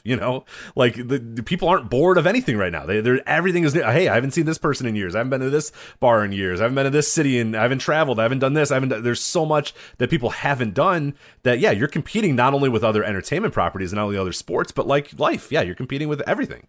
So it's you have to be premium. You have to really bring it, and I think that's probably why we're seeing SummerSlam and Money in the Bank and those sort of things that are okay. This is a big time event that I know I'm going to see big time matches and big time people or whatever. But yeah, your regular season game, your just lowly last place teams facing off with one another, MLB game or your AEW Dynamite taping or Raw taping. Like, I don't know. Yeah, I want to spend $100 to go to that when there's so many other things I could be doing with my life right now. Yeah, so I guess it's just something to track moving forward. And I'm real interested to see how those two shows a week apart in the same sort of metropolitan area do. But are you surprised that only 2,000 people asked for refunds this whole time? A little bit, yeah. That's strange. I mean, I wonder if there's just people that just forgot or didn't get. But I feel like I definitely had concert tickets and stuff that I like. I asked for refunds. I was like, I don't know, man. Like, am I ever going to go to the show again? So yeah, I don't know. Like, I find it hard to believe that there'd be that few of people that would say, hey, yeah, give me my money back. I don't know. That's strange. Yeah, it's a very low percentage. You ready for a tremendous segue? Yeah, go ahead. NXT staying in the Capitol Wrestling Center. Oh, yes, they are. Yes, they are. Going on the road. So, which God. This takeover show. Oh God, I don't know how many more of these I can do. I just don't. I don't know how many more takeovers I can do in the Capitol Wrestling Center. Wasn't that bad, right? It was an okay show. It's just, oh my God. It's so, the atmosphere is horrendous. It's so loud. It's just so bright. I'm just sick of Vic Joseph screaming at me. I'm sick of the Glamazon screaming at me. I'm sick of Wade Barrett screaming at me. I'm sick of wrestlers cosplaying as other famous wrestlers, or actual famous wrestlers, I should say. I'm sick of guys getting run into the barricades. I'm sick of 1,000-year-old Chinese women killing people. There's just it's tough. It's a tough watch these days. It's just NXT just feels like overproduced, manufactured. There's no charm. There's no heart. It's just a juiced up work rate version of Raw and SmackDown is what it is. And yet, is it time to apologize to Mauro Ranallo? Because it sure seems like screaming announcers is a directive in NXT. Yeah, I don't know. Did he kind of start it? Did they kind of realize, hey, this is good and we need to do this more? Or, is it chicken or egg? I don't know. I don't know. But, because the 3 dopes they have in there now just will not stop screaming. And Wade Barrett did not do that on Power. He just called matches. So that's not his style. I mean, we've heard him call matches before. Yeah. So I kind of feel like the screaming announcers is part of the whole vibe that they want down there. It's not good. It's so not good. It's really it's unlistenable. It's gotten me to the point where I think I might be better off just muting the takeovers. And it's like been a joke for a while but I mean it's gotten worse. It's gotten so bad. And how many times, anytime they go outside the ring, because they're screaming so fucking much, you hear this like feedback loop because like Vic Joseph is yelling and the camera mics are picking up his yelling while his mic is picking up his yelling. It's like from a production standpoint, it's not even good anymore. The yelling it's a detriment to the production because they're yelling so much. Well, then they have like 100, then they have a couple hundred fans in there that are genuinely reacting. Yeah, they don't give a shit though. They're hitting and if you think the fucking cheer boo buttons are going away, you are so wrong. Right, because on top of that, you've got the announcers screaming, you've got the few fans that are in there making crowd noise, and then they're still piping in crowd noise too. And it's just this explosion of annoying sound when you watch NXT. I may have said it last week, I can't remember, but I watch NXT every week, and sometimes I have to take a break, like halfway through the show. I'm like, I can't. This show's exhausting to watch. It's just a sensory overload. I know it sounds weird, and it's just a TV show, but I think you understand what I mean. Like, it's just like, I need a break from them. Yeah, sometimes I'll mute it. I just need a break from it. It's like, it's so overwhelming, NXT sometimes. But I think that's the vibe that they're trying to create, and I think if that they like this Capitol Wrestling Center, and I think that they like that they can control that type of atmosphere, and I think they want, and all this stuff that we're complaining about, I think they like it and they want the show to feel. They have to. I mean, there's no way that this isn't controlled. I mean, this is exactly the way they want it to be, and that's actually what makes it a little bit worse for me. Whereas the Mauro thing just felt like he was just organically screaming because he was excited or whatever, and it got annoying and it became a little too much. But it was kind of a meme at a certain point. But at least you had him screaming and the other guys were a little bit more low key, and it just, you could sell that this man was excited about what he was watching, and largely what he was commentating on was pretty damn exciting. So we get it, but yeah, it is clearly turned into just like you said, just overly every second of TakeOver is just, I mean, just like WWE, just like Raw, just like SmackDown, just like everything, and maybe even do a worse than those. It's just, everything is just, it's done for, just, there's noise and there's lights and there's colors and there's screaming and it's too much. It's so much. And it's just a completely overwhelming, inorganic product that just feels devoid of any actual genuine emotion. It's you're watching things do something while a bunch of people are screaming at you. It's so bizarre. And while they're screaming and yelling and trying to make everything feel super important, nothing feels important. No. Nothing feels meaningful. I watch these takeovers now, and they do nothing for me because I couldn't possibly give a shit who wins or loses any of these matches. It's just, they exist. I know that technically I'm watching quote unquote good wrestling, but it's impossible to have any emotional investment. And then it's like you're kind of just glazed over, dead behind the eyes watching this. No, stuff. it's true, because I try to, when I'm watching an NXT or something like that, or watching a major show, I try to go on to Grapple or try to log my star ratings. When it was, I don't have any star ratings for any of these matches, because when they were done, I was just like, I don't know. Yeah. Was it good? I think so. I don't know. I didn't really feel any, like, I don't know what I'm watching, and I'm not playing on my phone either. Like, I'm trying to focus, because that's what I do. I try to not play on the phone. I try to just sit there and focus. When they're done, I'm just like, I don't know how I feel. I don't know if I like that match or not. I don't know what I'm watching anymore. It's so strange. And then I'm trying to think, okay, what do I give, what stars do I give LA Knight and Cameron Grimes? And it's like, I don't know. Like, I don't know what to do it anymore. So I just didn't. I just said, fuck it. I'm not giving these matches star ratings anymore. It doesn't. It's so strange. It's so weird. I can't believe we've gotten here. From 2 years ago, even 2-3 years ago, when NXT takeovers were fantastic, and we used to come onto the show every single month and say, or every single quarter, and say, never ever bet against an NXT takeover. It's the safest bet in wrestling.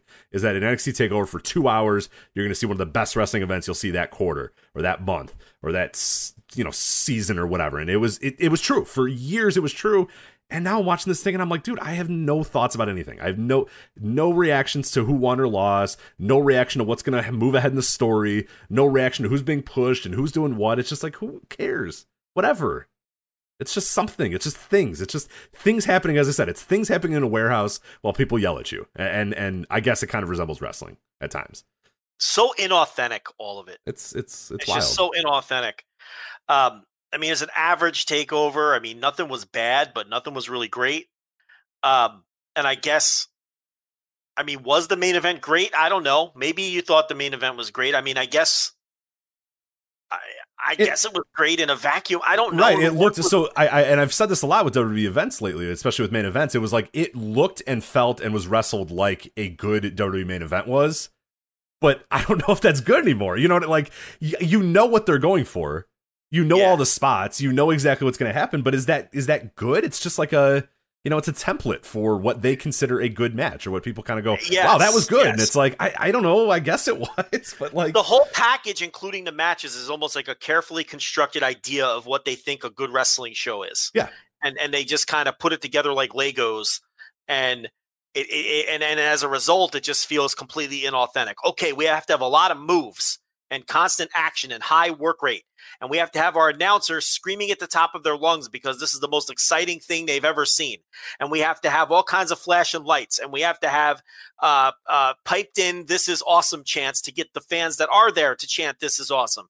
And it's like they think these are all the elements of a great show. But the thing is, NXT used to get all that stuff organically. Right, without you hitting a button to do it. Without carefully putting everything together and manufacturing everything like a television show. But it's like father, like son. The apple doesn't fall far from the tree. That's what the main roster is now.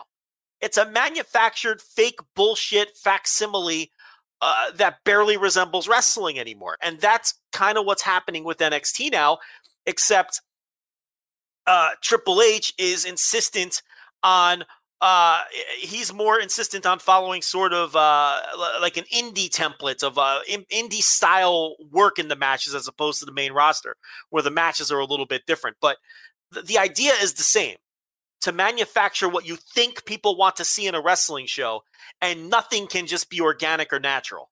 Nothing comes across organic and natural. It's that same main roster thing. Everyone has the same entrance every time they come out, and you have to hit the same beats with your entrance. And they rehearse that shit 1,000 times over and over. The matches on these takeovers are probably heavily rehearsed, at least with some of the more inexperienced people. It's just all carefully manufactured, inauthentic shit. And eventually that starts to come through. And NXT never used to be that way. It used to just be, we know how it was. It felt completely different than the main roster. And that was a good thing. And, now it's just a really weird show to watch. I can't say that I ever hate it, but I can't say that I ever really enjoy it.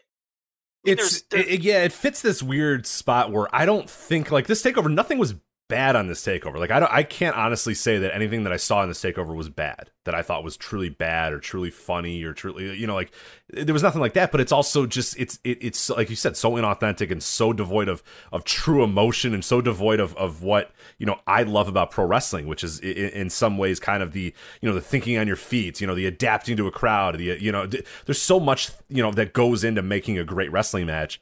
And they have an idea of what makes a great wrestling match, and largely they do a lot of the things that are in the context of a great wrestling match. But it's devoid, like you said, it's devoid of anything that truly makes it great wrestling, that makes this art form so interesting and so unique and so fun.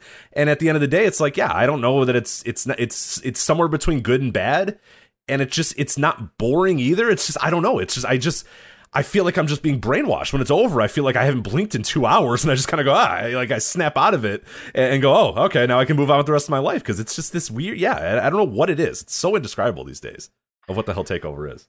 Well, I guess let's go through these matches. Waterboarding. It's like waterboarding for wrestling fans. It's fucking ridiculous. Anyway, all right, let's do this. All right. Opener was the NXT North American title match and the NXT Tag Team title match. The 6-man tag team winner-take-all match. Bronson Reed and MSK, who were the North American and the NXT Tag Team champions going into the match. And they faced Joaquin Wilde, Raul Mendoza, and Santos Escobar. They got the win. Guys did stuff. It was kind of good. I don't know. What else do I say about this? I mean, it's like I said last week, we could probably review this show before it even happens, right? And I think I even said last week that this was going to be a high-energy opener. You knew it'd be the opener. I mean, that was a lot. Oh, yeah, for sure. It's going to be a high-energy opener with lots of moves and real exciting and a lot of fun, and that's exactly what it was. I mean, I can't sit here and say it was some kind of great match and I ever want to revisit, but, this was exactly what I thought it was going to be.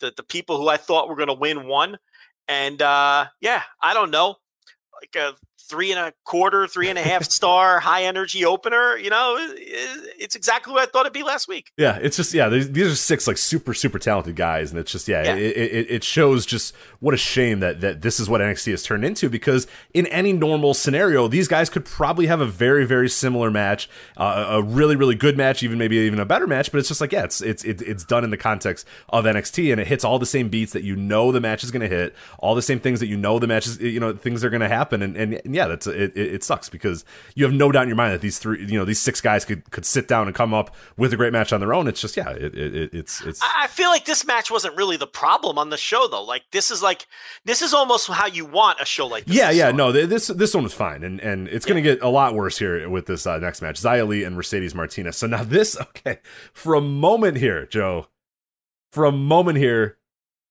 was like its old self. Because the story of the match that we were told in the promo package is that Xia Li 4 years ago was in the women's, the Mae Young Classic or whatever, right? Yes. And she faced Mercedes Martinez. Correct. Mercedes Martinez beat her ass and made her tap out in the middle of the ring. Xia Li's first ever professional wrestling match. Right. I don't know if they added that to the story, but I forget if they did or not. But regardless, Mercedes Martinez whooped her ass because she was better. Right. So Xia Li now says, I've been thinking about that moment for the last 4 years. And now I'm going to prove to you that I'm going to beat you because I'm better than you now. Sounds pretty cool. And I was like, hell yeah, let's go.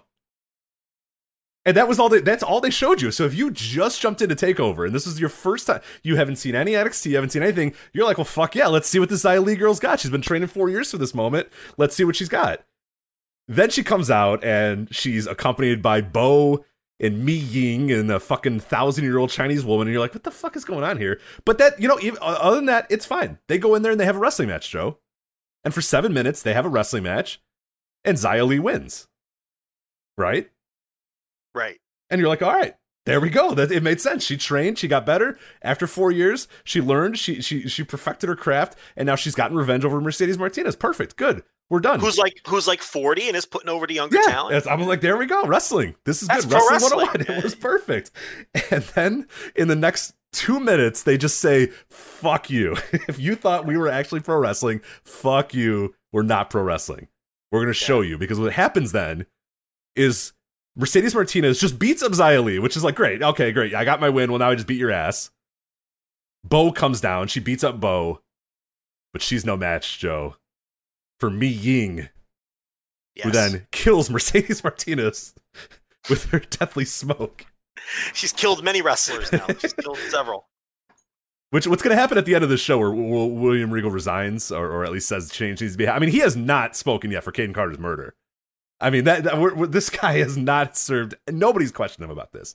Casey Catanzaro's dead, I think. Yeah, right. Like nobody has said anything. So they had something great for 8 minutes. It was like Xia Li lost to Mercedes Martinez when she was young and not ready and bright-eyed and bushy-tailed or whatever, but that's okay because she's back now. 4 years later, she's better. Mercedes Martinez is older. Xia Li beats her, proves over the course of those 4 years, I've become a better pro wrestler, and I am now better than you were before. And you're like, boom, there we go, we got it.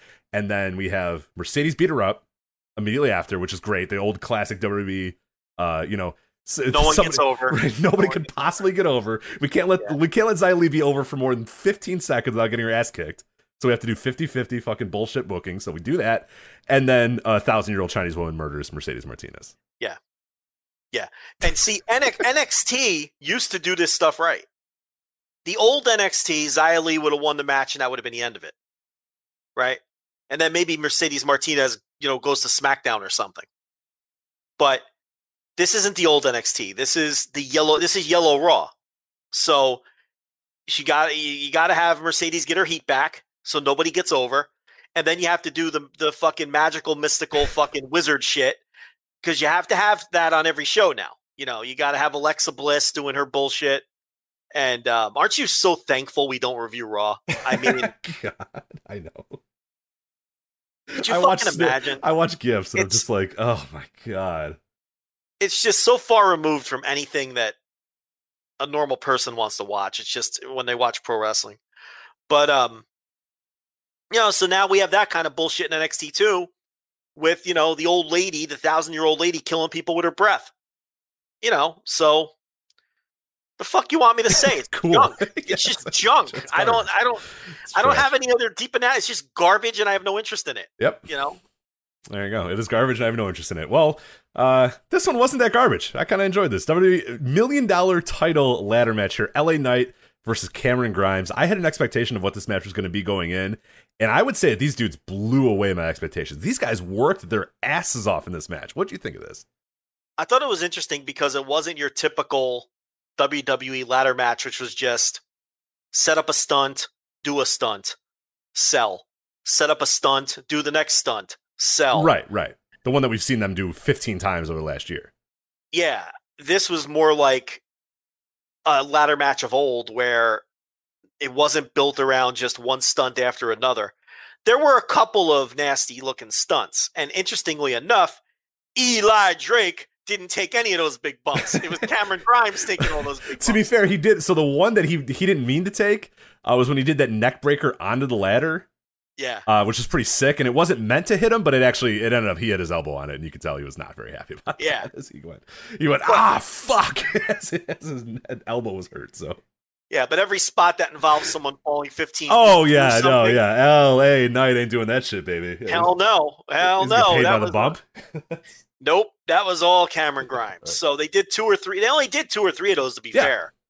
And it's like, maybe it wasn't as dynamic and crazy and over the top as most WWE ladder matches, but I kind of enjoyed this. I didn't think it was great or anything, but I enjoyed it. This felt like, and I'm not using this comp. I'm not using the direct comp, but it felt a lot more like in the pantheon of ladder matches. If we're talking WWE ladder matches, this felt more Razor and Shawn from WrestleMania than it did any of the things that they've done over the last, 10 years or whatever, which is like you said, guys do crazy stuff all the time. But like it was a match that had a ladder in it. And sometimes the ladder was utilized as a weapon, but it wasn't utilized just to be a platform for stunts. And that's something that WWE ladder match, people get up on top of the ladder and do crazy shit off of it.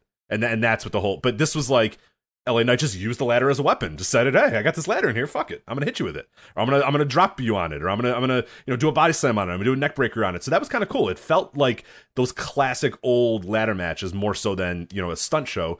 And I kind of appreciated it. This one felt like a fight, and it's silly that, they're doing it over the $1 million title or whatever, and Ted DiBiase and all that, all that sort of stuff. But I mean, honestly, I think this is my favorite match of the entire show, which I did not expect LA Knight and Cameron Grimes to be my favorite match of the entire show. But this one felt the closest to pro wrestling for me. So that definitely won it for me. They, if they did one stunt show ladder match per year, I'd probably really love it. I mean, when they were just doing Money in the Bank every year at WrestleMania, wouldn't you look forward to seeing who the participants would be? Yeah. And like, oh man, Evan Bourne is going to be in it this year, or Shelton Benjamin again. You'd be all excited about it because they did it once per year. And then you can give me the overloaded stunt show once per year, and I'm going to really enjoy it. But I mean, we've done the math. I mean, when you're doing 10 to 15 of these a year, I mean, it's crazy. You become numb to it. It's not impressive anymore. It's just annoying. So this was a nice little change of pace. Then we had the NXT Women's Title match, Raquel Gonzalez versus Ember Moon, another just horrendously booked match in a lot of ways. So what I love about this one. So you have Ember Moon, and obviously Shotzi Blackheart is does not come out with her because she's quote unquote injured. So Raquel Gonzalez has Dakota Kai out with her. Dakota Kai interferes about 27 times in this match, and it's decently worked, I would say. It's not great. It's probably on the low end of your NXT Women's Title matches on takeovers, but it's okay. There's nothing, horribly wrong with it. I just thought the booking was, just so hilarious because Dakota Kai interferes like 17 different times. Finally, after time 18, Shotzi has seen enough. She's ready to come out here and settle the score and even the odds for Ember Moon. So Shotzi comes out there. She chases Dakota Kai off. And then Raquel Gonzalez pins Ember Moon immediately after that. Yeah. What the fuck? Yeah, I don't know. This was just a match. What? So Ember Moon survives all these run-in attempts from Dakota Kai. Yes. 18, 19 of these. Finally, Shotzi has seen enough, comes in, evens the odds, and then Raquel Gonzalez hits her moves and pins Ember Moon immediately afterwards. Like, what are you doing? Yeah. Why? No, I mean, come on. I didn't hate it or anything, but did this match do anything for me? No. A little placeholder defense. I mean, eventually they're going to split those two up, and it's going to be Dakota Kai and the big girl, Raquel, right? Mm-hmm. What was her other name? I finally stopped calling her. I don't know. I've only said Raquel. Yeah, I don't remember what her other name was. I don't even want to know her other name because I just now just a week ago got Raquel Gonzalez. Yeah. Yeah.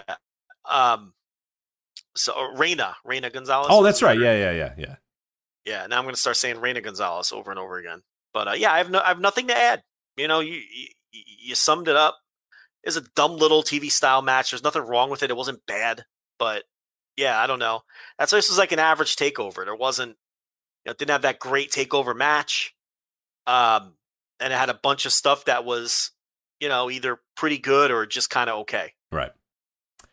And then your main event, which resembled a good wrestling match, but I just absolutely fucking hate it on every single level. NXT title, Fatal 5-Way. Karrion Kross retains the title, defeating Adam Cole, Johnny Gargano, Kyle O'Reilly, and Pete Dunne.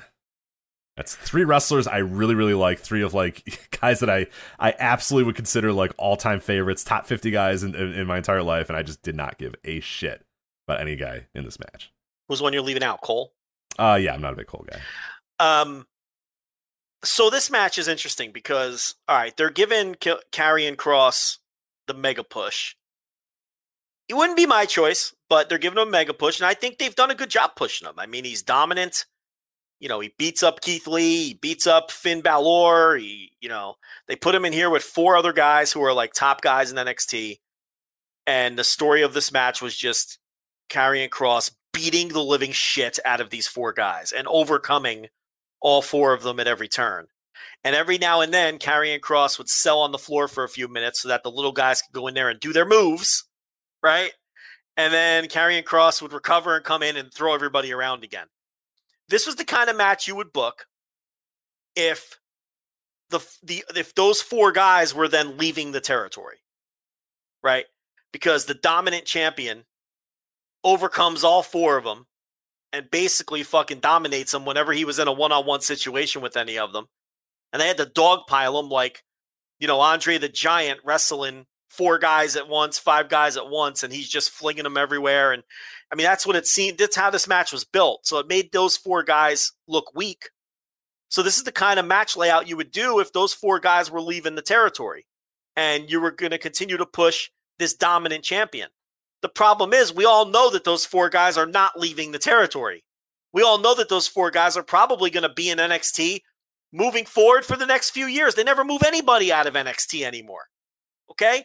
So this was not the kind of match or match layout I would do if you're going to be counting on Adam Cole and Pete Dunne and Kyle O'Reilly and who was the other guy?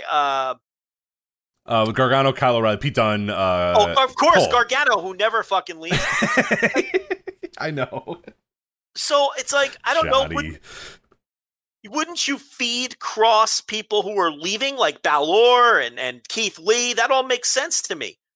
Feeding him 4 guys and he's able to overcome them, but these are your stalwarts that we know are never leaving doesn't make any sense. It's the thing that it plagues all of WWE right now. They did it with Brock, where it was like, all right, well, he's beat everybody now who comes up, and it's like, oh, nobody. We don't really have anybody for him. Okay, great. They did it for Roman Reigns for years and years and years, and they've done it yet again on SmackDown with Roman Reigns, where he just has beaten everybody now, and it's like, okay, well, now who's next? And they're like, I don't know. We don't really have anybody. And fans are all waiting around for The Rock and John Cena. What does that tell you? Yeah, exactly. And they know that there's no one there. Right, and they're doing it here now as well, because he went out there and just defeated every regular roster member that's a upper mid-carder to main eventer, and yeah, what the fuck is next? Other than maybe somebody comes from Raw and SmackDown and face him, but like, yeah, none of these guys, they're done. These geeks are done. He beat all 4 of them. Yeah, he beat them, stacked them up and beat them. Like, how about going through them one by one instead of beating them all at once like that? And he really, the way it was laid out, was just flinging them around. Like he wasn't even tested, except when they would jump them like 2-on-1 or something.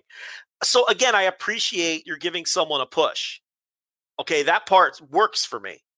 What doesn't work is, again, this is what NXT used to be, is these 4 guys would be gone now. And they move someone up from the fucking warehouse or whatever the fuck, right? But we know these guys aren't going anywhere. And we know Johnny Gargano has been on like 30 takeovers. Which they bring up all the time, which is not good. You don't want to be on takeovers all the time. Like, that's not a stat to be proud of. And you're going to need these 4 guys to still be in the mix because they're not going anywhere. So what does a match like this accomplish? Nothing. This is now full-on yellow main roster because the roster never changes. Okay? It's booked just like the main roster where it doesn't fucking make sense, the shit that they do. All right? And it's like basically Johnny Gargano and Adam Cole, who have been there forever, and the other 2 are getting long in the tooth now too, okay? They're basically NXT Miz, NXT Dolph Ziggler. That's what they are. It's the same thing because those guys never go away either. They've been there for a decade and a half. Kofi Kingston, you go right down the line, right? And it's just the same recycled guys over and over and over, and now that's what NXT has become as well. And that's why it also feels just like the main roster now. Because Johnny Gargano and Adam Cole don't go anywhere. What is there left for Adam Cole to do? I know. He had his big push. He was the leader of his faction. He got his mega push. He peaked. It's time for him to move on and go away. There's nothing you could do with Adam Cole now that won't be rehashed or feel like it's past his peak. Johnny Gargano's long past his expiration date. Okay? And the same thing's going to happen. Kyle O'Reilly.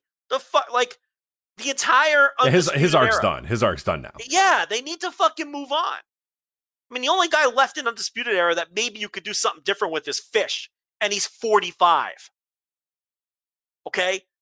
And, you know, he's a nice mid-card guy. He's going to feud with Oni Lorcan now, and that'll be fine. Those 2 guys will have a nice mid-card feud. But your Coles and O'Reillys, there's nothing left for them to do. But we know they're not going anywhere. So that's why I said at the top, you watch these takeovers, it's impossible to be invested or care about any of it because what you're watching now, you're watching The Miz, you're watching Dolph Ziggler. They're not going anywhere, and it's just going to be the same shit over and over. Whose turn is it this month? That's all it's going to be. So how could you possibly care? This is the same reason that it's impossible to be invested in the main roster. Which woman's turn is it to challenge for the women's title on Raw or SmackDown? Whose turn is it, to get a men's push or tag? It's just it's the same faces taking turns, and that's what NXT has become. Yeah.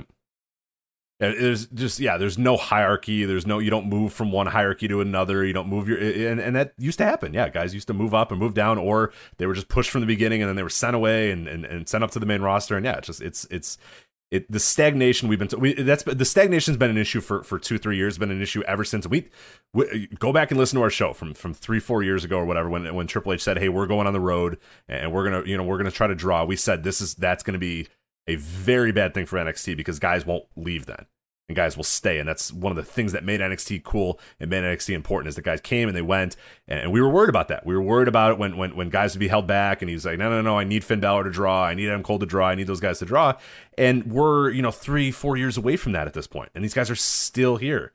In some cases, some guys have went up and then came back down, and yeah, it's been the biggest detriment to this. I mean, people say, Move the USA was what killed them, and yeah, the Move to USA has not been great, obviously for NXT, and has made it much less watchable. But to me, the biggest issue is just that they're just utter failures on the main roster, and either Vince doesn't want any of the guys anymore, or Triple H doesn't want to give up any of the guys, or there's just no sort of relationship between the main roster and NXT anymore. I mean, that it's a killer. It's an absolute killer, and people have brought it up a lot of times too. It doesn't help that pretty much everybody that comes up from NXT, they kind of fail in the main roster as well. We're going to talk about it here with Hell in a Cell in a bit with Rhea Ripley. I mean, they don't convert well. So it's like hard, even if you were invested in someone's peak, even if you were invested in someone's rise, like Bianca or Rhea or whatever, how invested could you be if hey, once they go to the main roster, it's pretty much going to be over and it's not going to work anymore. And it makes it tough too. Oh, forget Bianca, the big star they made at WrestleMania. Look what she's doing with fucking with it's Pam, it's Bailey, fucking awful feud. That awful. Yeah. It's creepy. It's creepy, Joe. Maybe we should save it for that segment. But how many times are they going to rehash the bully fucking story? Yeah. WWE has like 5 stories that they just redo over and over and over. I know. How many times are we going to do the bully? They were doing it again. They have a bunch of them on this Hell in the Cell. I can't wait to preview this because they also have the 2 people that lose all the time are going to face each other at the pay-per-view. Yeah. Another classic tale. Yeah. We'll save that hot material. But, it's like, so they bring back George Carroll. That was reported by Mike Johnson this week. And a lot of people listening might not know who George Carroll is, but, I mean, he's bounced around. Ring of Honor, New Japan, WWE, MLW, back to WWE. Okay, he's a backstage guy, and Rich and I, we've both had conversations with George over the years. Would it be fair to describe him as a details guy? Very much so. I mean, that's what he is. He's a fucking details guy. But do you think it will matter there? Do you think his voice will be loud enough? Do you think because in WWE, the power structure is such that there's so many voices and it's hard to get ideas through and it's will it even matter? I mean, because that's a guy who can make sense of stories and give things proper direction and make sure that the details are taken care of. But I don't know in that structure that it will matter. I mean, what's your take on that? No, I mean, they have 30 guys there that all know I mean, they employ a ton of very smart people there in that company. There's a ton of dudes that I know can tell good stories and succinct stories and understand wrestling. I mean, many of the people that were there 3 years ago are still there and could tell good stories. And yeah, I don't know. I just think, I don't think, I'd like to think that George Carroll goes there and helps out. But I mean, there's any number of guys backstage there that could have done something over the last 2 years to help out. Where's Ryan Ward? I think he did a hell of a job. Where's he? Yeah, I forget what happened to him. What's Gabe doing? What are you doing with Gabe? That's a great question. That's one of the guys I was mentioning. That's a guy that I know can tell nice and succinct stories and understands pro wrestling. I don't know what he's doing. Sanjay Dutt, I believe that he probably knows what he's doing. Triple H seemed like he knew what he was doing for a while too. I don't know what's going on there. I don't know. I mean, there's 45 fucking agents there and producers and shit like that. I don't know that any one guy is going to get in there and change anything and redo anything. So no, I'd like to think that George can go in there and help out a little bit, but I mean, there's a lot of smart guys there and nobody seems to help. So it just keeps getting worse and worse and worse. So yeah, I almost feel like they just, much like the main roster, I don't know if that stuff matters to them anymore. But on the other hand, I feel like they think they're telling good stories in NXT. I think they still feel like they're the rebellious brand that's doing it right. Absolutely. Oh, for sure. But they're not. Yeah, they because their match structure is such that they're, hey, we're different than the main roster. We're action, we're this. And yeah, I get it. Makes sense. But no, yeah, your stories are terrible. Yeah. No, I think if you get in that room, they'd probably tell you that you're nuts if you say that they're just a yellow fucking Raw. But that's what they are. They're work rate yellow Raw. I mean, that's what the show is. But I think that they think they're still telling these great stories and they're doing pro wrestling right. And they snicker at fucking what goes on Raw and SmackDown, but they don't realize that that's what they've become. So it isn't good. Now I watched the TV, and I got to tell you, the Grizzled Young Vets versus Imperium. Matt, was it Imperium? No, it was a Grizzled. What the fuck is it? The Grizzled Young Vets versus. I did not see it, so I unfortunately can't help you out here. I'll search for you if you want, but it was. Why am I drawing a blank on this? It was a tornado tag. It was. Anyway, let's talk about the Samoa Joe. Oh, Ciampa and Thatcher, right? Ciampa and Thatcher. They had a tornado tag, and that was better than anything on TakeOver. It was phenomenal. Well, and I forgot to mention this as well, not to interrupt you, but after the Xia Li Mercedes Martinez thing, when there's a murder, then they cut to the backstage and it's Ciampa and Thatcher, and they go, "We don't care about any fantasies or dragons. We're here to kick ass. We're gonna kick ass on TakeOver or on NXT on Tuesday." And it's like, oh, all right. Yeah, it's such a weird dichotomy. Oh, all right, that's cool. Yeah, let's do that. It's like, why did we just see a 1,000-year-old Chinese woman murder somebody, and now these guys with beards are spitting and snarling and saying, "We're going to kick ass on Tuesday. Come watch us on Tuesday, kick ass." And it's like, oh, okay, yeah, I do. Yeah, I do want to watch you do that. No, and they just went in there and fucking killed each other. And Grizzled Young Vets, I think they might be the most underrated tag team in the world. Oh, they're tremendous. They're so good. They're every time out.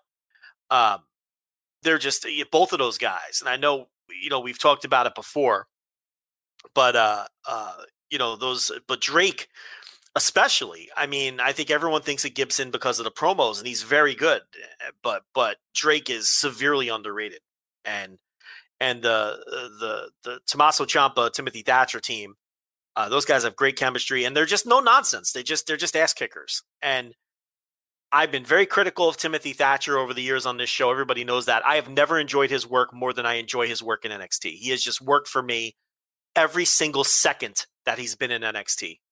From Fight Pit to fucking his single stuff to now this great tag team, because it's just no nonsense. Get in there and beat people up. And, he's been phenomenal. And Grizzled Young Vets might be the most underrated tag team in the world. I mean, I think they're a top 5 tag team in the world right now. Oh, no doubt. No doubt at all. Yeah, I love them. Yeah. So that was an excellent match. The Samoa Joe's back. So the story here is that William Regal can't control anything anymore. It's out of control. And, so Samoa Joe is there to be his enforcer and help him control things, right? But this is fucking stupid. It doesn't make any sense. Because in WWE kayfabe, Samoa Joe is an old guy who already got demoted to being an announcer. But he's out there on NXT choking out Adam Cole, beating people up, intimidating fucking the champion and getting in his face. And Samoa Joe's cool as fuck and one of my favorite wrestlers ever. I love Samoa Joe. And there are so few people in wrestling today who come off as authentic as Samoa Joe, okay? But the problem is in kayfabe, you've already told us that he's washed up and that he's not a wrestler anymore. And now he's out here choking out and intimidating, and he's got these guys in the prime of their careers backing off, and he's choking them out. It doesn't make any sense. Right, or what happens is people are then going to go, all right, great, I can't wait to watch Karrion Kross versus Samoa Joe, and then you have no intention of delivering that. Right. And it's like, it'd be one thing if you're building to that, and I don't think they are. And they already told us that they're not doing that. So it's a damned if they do, damned if they don't. Because, all right, you told us you're not doing that. But yet he's out here beating everybody up, even though he's 45 years old and out of shape, and he's an announcer. And he's beating up all these guys in the prime of their lives. But then if you do the match, and you're going back on telling us that you weren't going to do the match. This is what I'm saying. They need a details guy. The problem is, will they listen to a details guy? And I don't think they will. There's too many fucking cooks. That's been the WWE fucking story for the last 20 years. There's too many cooks. So it won't matter, ultimately, if you get a details guy in there. I'm very skeptical. We'll see. Hopefully it helps. I don't know. But on its face, it's so ridiculous. This is like superstar Billy Graham when he came back in 1988 with the hip replacement surgery, looking like a crippled old man, if they would have made him like Jack Tunney's enforcer. right. And he's getting in Hulk Hogan's face, and Hogan's backing down. A down. few years later, Sid Justice, steps up to Tunney to yell something, and Superstar Billy Graham goes, not so fast, pal. Right. And you have Superstar Billy Graham beating up everybody beating up Tito Santana. Beating up Earthquake. Yeah. And it's like, that's what this is. It doesn't make any sense. Like, it's dumb. Right? But Joe is so good in the role that it works anyway. And everything in WWE is so silly and stupid that you kind of just throw your hands and you go, well, fuck it. It's cool. Yeah, it's right. I Joe. enjoy this, and that's the least I can ask for, is it's kind of cool in the moment that I'm watching it. So yeah, it's like the least you can ask for in that company. Right. It's just something you can enjoy on its face, even though intellectually, the story is dumb because it really doesn't make any sense. They had Gorilla Monsoon step up to Vader once. What happened? He got his ass destroyed, and then he went away. Right. Because Vader bombed him and fucking sent him packing. He never was seen again. Yeah. And they didn't make Monsoon come off like a coward. He stepped up to Vader, right. but they handled it properly. They had Vader beat him up, and Vader was the heel, and that put sympathy on Monsoon. It put heat on Vader. But now Samoa Joe just beats everybody up. It doesn't make any sense. Yeah, that Vader Monsoon thing was awesome too, because if you remember, if people that never saw that, Vader was doing a bunch of shit. Gorilla Monsoon, who was the commissioner at the time, was like, "Hey, you need to stop doing this shit, or I'm gonna fire you." And Vader goes, "Oh yeah, you're gonna fire me? Yeah, say it to my face or whatever." Monsoon steps up to him. Vader then says, "Oh, I'm gonna hit this guy," and Jim Cornette goes, "No, Vader, please do not do this," because he knows my guy's gonna kill Gorilla Monsoon, and I'm gonna be in a shitload of trouble. Don't do that, because it's an authority figure.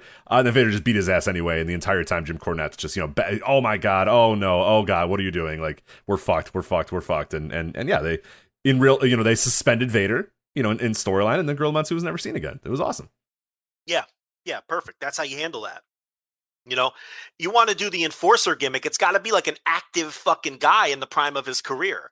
But again, Joe does have the kind of credibility to pull it off, but I just don't. They've told us he's an announcer.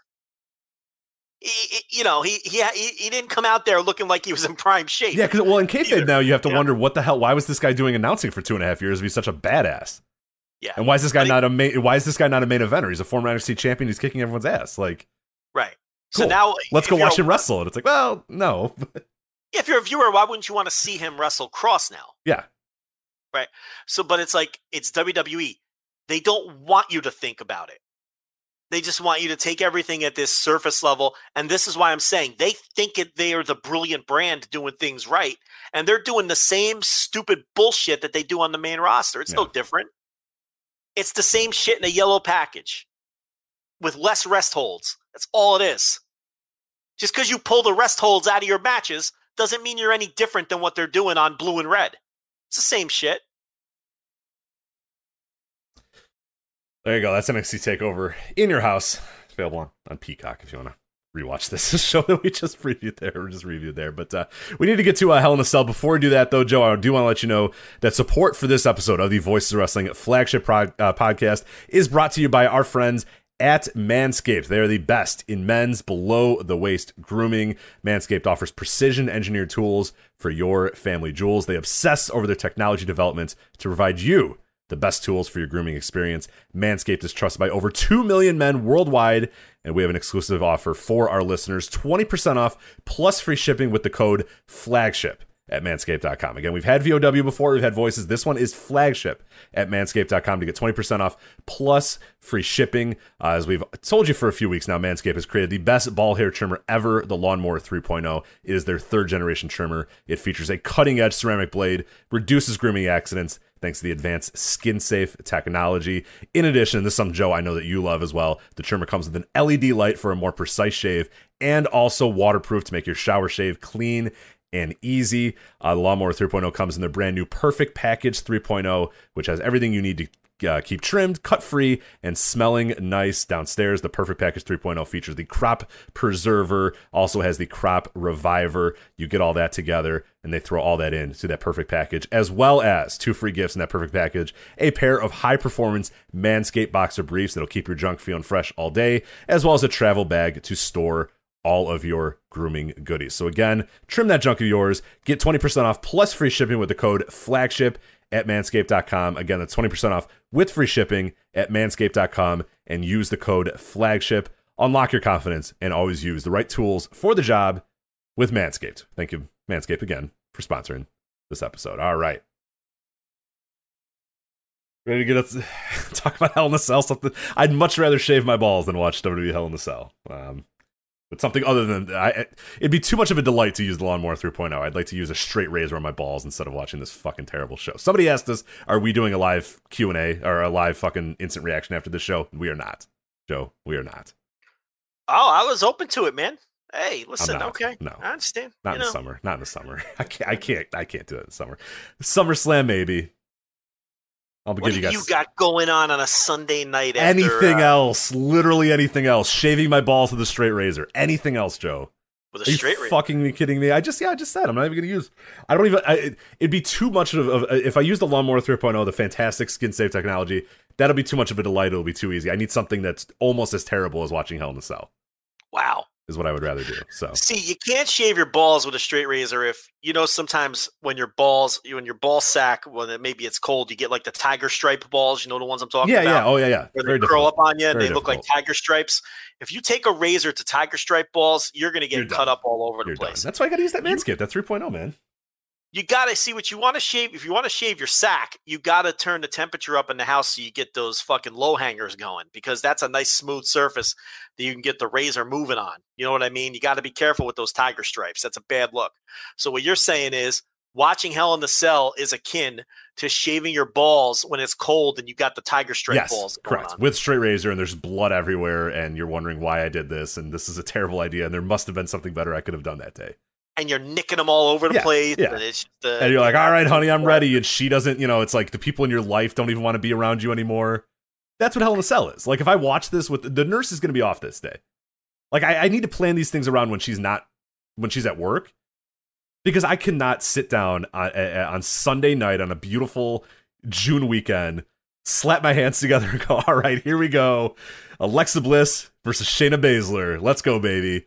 And have her be in the same room as me. Like that. Well, that's going to be they're going to do a collar and elbow tie up and have a good catch Ken right. matchup. Shayna's going to use her MMA background to defeat the totally adult woman, Alexa Bliss. Have you seen those Alexa Bliss cameos that are making the rounds? Totally not meant to be a child. Totally an adult. Joe, yes. You are perverse by even mentioning the word child, because there's nothing about her that's childlike, Joe. So stop with that, all right? You're the creep here. There are still Reddit mutants who will argue and say that she's not meant to be childlike, and that you're sick if you think so. Yeah, those people exist. She does her cameo swinging on a swing with her weird makeup. I don't know why she looks like a raccoon, but whatever. She looks like a raccoon in her little skirt and her little pigtails, and goes, "Oh hi, nice to see you." It's like, totally an adult. Yep, that's what adults sound like. And she has a toy doll. right. Doll. Adults often carry toy dolls. Yeah. So. Yep. While swinging on a swing with their pigtails. Yep. Using the verbiage of a third grader. Yeah, that's they typically call where they hang out the playhouse. Alexa's. Yeah, yeah. TLB called. Yeah. Well, geez, I don't know. Oh. Whoa, hey now. Just realizing that. She might. I don't know. Hey, she might have a playhouse. What, hang out at playgrounds? No, I meant the playhouse. I don't know. I was going to say a room where she has fun that she calls the playhouse, but I was going to... I backed off thinking, More like a dungeon around here, but... No, it's, but the Reddit mutants will defend it. Joker Da Silva, the whole gang. They'll get on there and tell you that you're the sick one. There's no pedophile thing in the Fiend, Alexa. You must be the pedophile if you think so. I don't know why I said that like Braun Strowman, but that was like Braun Strowman. Well, he won try. We'll see. Braun Strowman's on the good side, because one time he tried to fuck Alexa Bliss, but that was when she was just a normal adult. Mm-hmm. So he's okay. Yeah. That's right. Yeah, they were an on-screen couple for a while there, right? But then she had her romance with the Fiend. With the Fiend, and then he possessed her and converted her. Yeah. This is supposed to be a wrestling show. Professional wrestling. It's a pro wrestling show. Everybody, he possessed her and converted her to a childlike entity because obviously the Fiend is a fucking pedo. I mean, if that's not what you're getting from this story, I don't know what you're watching. Like, I don't even think we're trying to do like a controversial bit or anything. Like, that's the fucking story that they are telling you, right? Because she wasn't childlike until the Fiend wanted to fuck her. And then he possessed her and turned her into a childlike entity. Well, she's going to be facing Shayna Baszler at WWE Hell in a Cell. And Joe, is this the last hurrah for us reviewing this shit? Yes. Well, the last hurrah, yes, hopefully, but also the last hurrah of the cinematic match. Because moving forward now, every single future thing will presumably be in front of crowds or presumably be with a live audience, and people are speculating, and I think this is actually an interesting debate. Do you think now that this is the end of it? That now they're going to decide, okay, we can't do cinematic matches anymore when we have an arena full of people? Because I disagree. I don't think it's the end of them. No, it's not the end. I think they think they got something here. They just keep creating more fucking spooky characters. That's so what why I mean. would this be? Yeah. So they just expect the 16,000 people in whatever arena for Money in the Bank to sit and look at the video board while something creepy goes on backstage. Yeah, that's my thought. Yeah. Or they're going to do special effects in front of the crowd, like they'll do it in the ring. Because they can do the same shit minus the jump cuts, because they do jump cuts on Raw and stuff like that, like different camera angles. You can't do that in front of a live crowd. Well, you can, but it's a worse experience for the people sitting there than the people at home. But you can still do, like, look at WrestleMania, the Fiend. You know, they did a special effects. The box came out and all that. So this stuff's not going away. Well, yeah, and I was going to bring that up. Like, WrestleMania is a great example. They had a whole fucking football stadium filled with people, and they still did a box and all this fire and bullshit. So, yeah. AEW just did another stadium stampede in front of a fucking crowd. This shit's not going anywhere. Right. I'm with you, so. I don't know. I mean, we just saw AEW do it with a fucking packed building. And we just saw them do it at WrestleMania. And they've done it at WrestleManias prior. So I don't know why people would think it would be going away. Right, we had dumb Firefly Funhouse matches even before that. We had the fucking sperm match with Randy Orton. Yeah, they've done this shit before, so yeah. Yeah, it's not going anywhere. So they'll do it here. Who could possibly care about Alexa Bliss versus Shayna Baszler? Do you have anything else to add to the adult Alexa Bliss versus former MMA fighter Shayna Baszler? Someone in a chat room says they wrote Lily off TV because they can't do it in front of the fucking live crowds.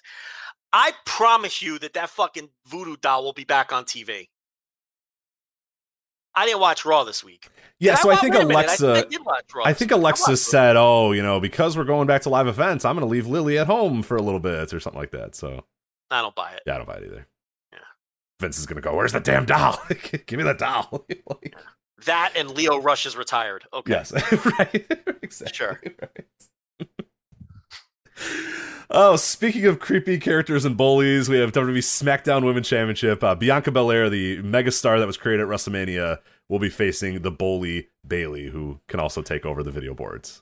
Who I guess also has supernatural powers too. So Alexa Bliss once bullied Nia Jax for being fat, right? Wasn't that the story? Correct. Yep. Those are the two correct people. I know it was Nia Jax, but I think it was Alexa. No, you're right. Yeah, it was definitely Alexa calling her fat. Yeah. Then Shane McMahon bullied Braun Strowman for being stupid. For being dumb. Right? Yeah. Remember? Mm-hmm. Stupid at the WrestleMania, which, by the way, I can't say that word in this house because TLB taught the kids that stupid is a bad word. Okay. So if I ever say stupid, they correct me. They say stupid's a bad word. Don't say stupid. So I got to be careful. Canceled in your own household. Man. I get canceled constantly in the house, on Twitter, everywhere. So, so Braun Strowman got canceled for being stupid he didn't. He got bullied by Shane McMahon for being stupid. And now we have Bianca Belair, who we were told was created into a massive star at WrestleMania, in a mid-card feud with It's Bayley, being bullied by Bayley because Bayley laughs at her.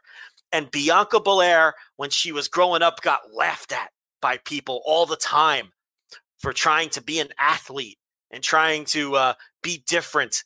And all of this Bayley laughter is really hitting Bianca Belair at her core. and it's making her unsure of herself. Rich, what are the defining characteristics of Bianca Belair which helped her get over to begin with? That she was a real athlete and came up from NXT and was a real human being and a real person that was a tremendous athlete that was really good at wrestling and most importantly, super confident. Yes, right? Yes. What does she call herself? The EST, the best, the greatest, all that. Yeah.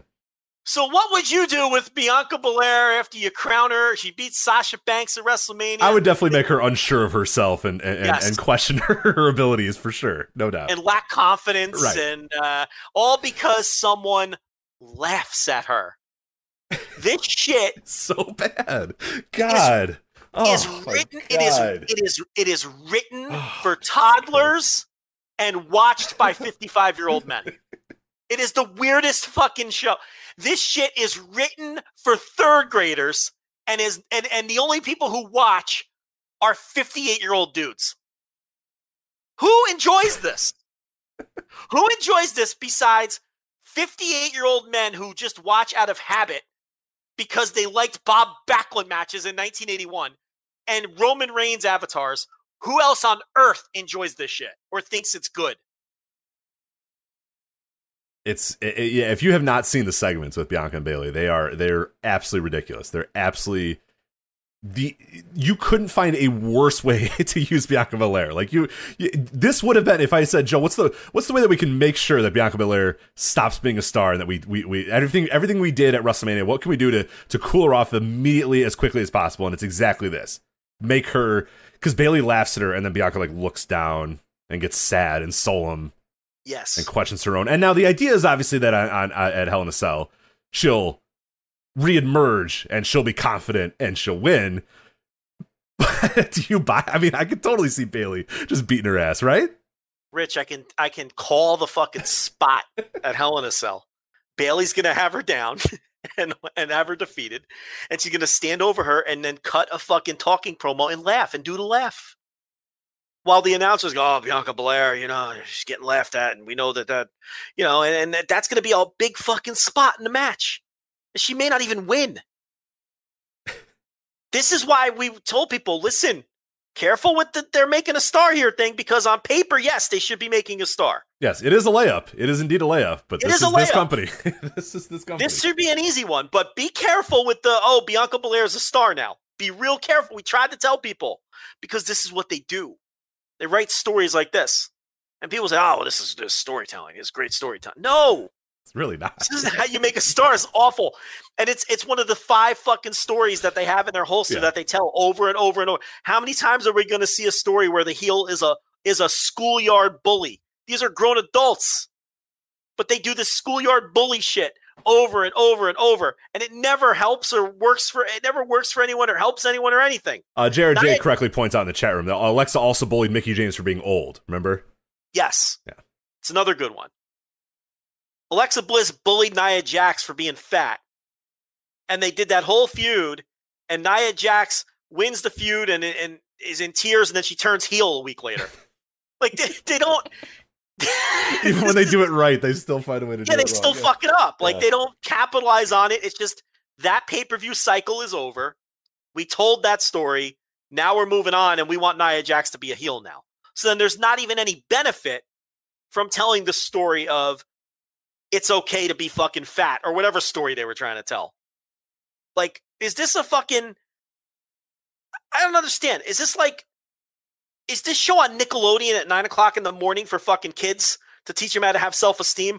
Or is this meant for fucking adults? The stories are, and it's the same 5 stories over and over. Well, let's get to this next match, because this is one of the other stories that they tell, one of the 5 stories here. WWE Raw Women's Championship match. Rhea Ripley defending the title against Charlotte Flair. Rhea Ripley also won the title, obviously, at WrestleMania, and has had a horrendous run on the main roster.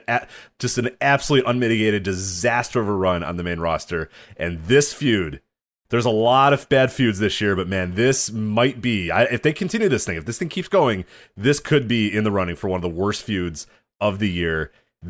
All that has happened in the last few months, past few weeks of Rhea Ripley and Charlotte Flair, is they have lost Nikki Cross. Every single week, they go out and they find new ways to have Rhea and Charlotte lose to Nikki Cross. Sometimes it's a count out. Sometimes Rhea comes in and interferes. Sometimes Rhea comes in and distracts. No matter what happens, though, every single time they lose to Nikki Cross. Well, here's the thing, Rich. I think you're just a hater because they tell stories. Right. So one of the classic WWE pay-per-view stories is come watch two losers face each other at the pay-per-view, and one of these losers will win the match. This is why you own a site called Voices of Virgins, and you're a hater. Of Virgins of Wrestling, I think it is. Virgins of Wrestling. Get it right. Either way it works. We clearly don't fuck. I've never felt a woman's touch, so. Jeez, they'd be horrified by this bedroom 4 nights a week, believe me. Listen, they tell stories, Rich. These are great stories. I don't know what your problem is. It's just crying face emoji. Crying face I don't know what your problem is. Dead. You know, dead emoji. Yeah. You dead ass stupid. You stupid. Yeah. Dead ass don't get it. It's good stuff. It's great. It's great. Why isn't the fucking Ghoulie the champion then? The fucking, what's her name again? I don't know who you're talking about. She doesn't do that character anymore though, right? She's Ghoulie. She used to look like a ghoulie. Her character when she was in what was the name of her faction with Eric Young? The fucking Nikki Cross. Nikki Cross. She used to run around like a gremlin. Oh, that's right. Yeah, right. In Sanity or whatever. Yeah. Sanity. Yeah. Lowercase s, capital A, capital N, lowercase I, capital T, lowercase y. Yeah. Sanity. And then she left Sanity, and she was like a gremlin-like character for a while. Right. Tag team partner of Alexa Bliss. It's the other story they do. Opposites as tag team right. partner, this one's a hot blonde. This one's weird. Let's see how this works. Which you can watch on Raw every Monday, RK Bro. It's just the same shit over and over. RK Bro. One of them RKOs. The other one says bro. They are RK Bro. One is real serious and brooding. The other goofs around. Yeah. It's a barrel of laughs.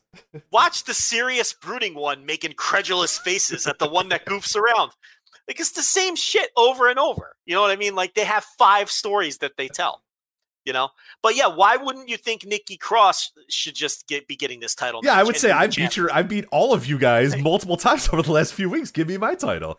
And it's the best story too is because they've done it like 6 straight times or like, for 3 or 4 straight weeks is Nikki Cross jumps out of the ring and dances and goes, oh my God. And they go, oh, she did it. And they act like it's the first time she's done it every single time.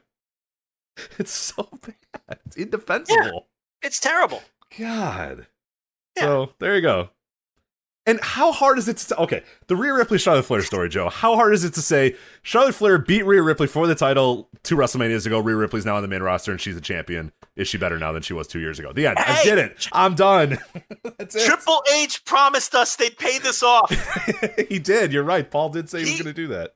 He knew all along that Nikki Cross was just going to own both of them at every turn. He knew this was going to pay off. You're right. Uncle Paul did say that.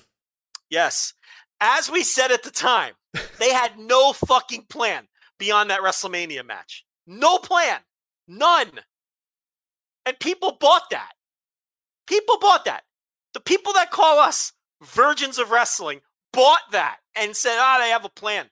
Yeah, it's storytelling. You got to let it play out. Here it's playing out. Here it is. Here it is. Rhea Ripley and Charlotte. It's playing out. Oh, dear God. All right.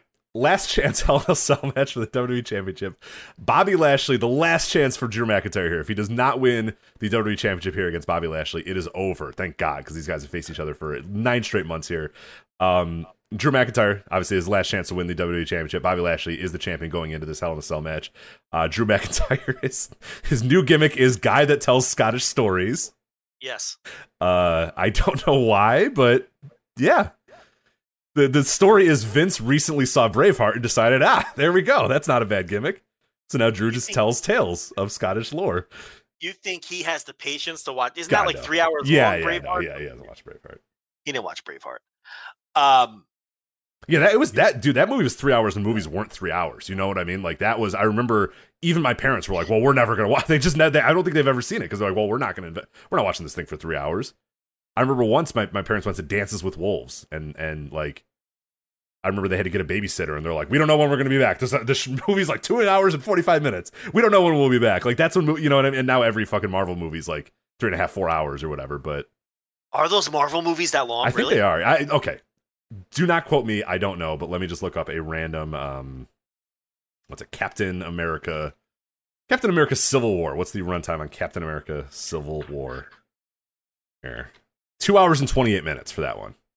I didn't realize all those movies were that long. Yeah, too. That's another reason why I'm never going to watch them. So. Yeah, Braveheart's 2 minutes short of 3 hours. That's a lot. Yeah. Oh, Dances with Wolves is 4 hours. So that okay, that's fair. That's a 4-hour movie. Yeah, that's a lot. That's a lot. You're really asking a lot, yeah. For a guy like Vince, I mean, he doesn't watch anything anyway. What were we talking about? I don't even care about this match. So the best, I hope Bobby Lashley just beats him. You know what I mean? That would be the best part. Where Drew just possibly care. He just beats him, and then Drew just doesn't get a title anymore. He goes, oh, all right, well, whatever. And then he gets drafted to SmackDown for the WWE, and then goes after the WWE. They honestly, they might be doing that story because Roman needs somebody to face on Blue Raw. They may honestly have Drew McIntyre lose this match, have no more chances, and then just go to SmackDown.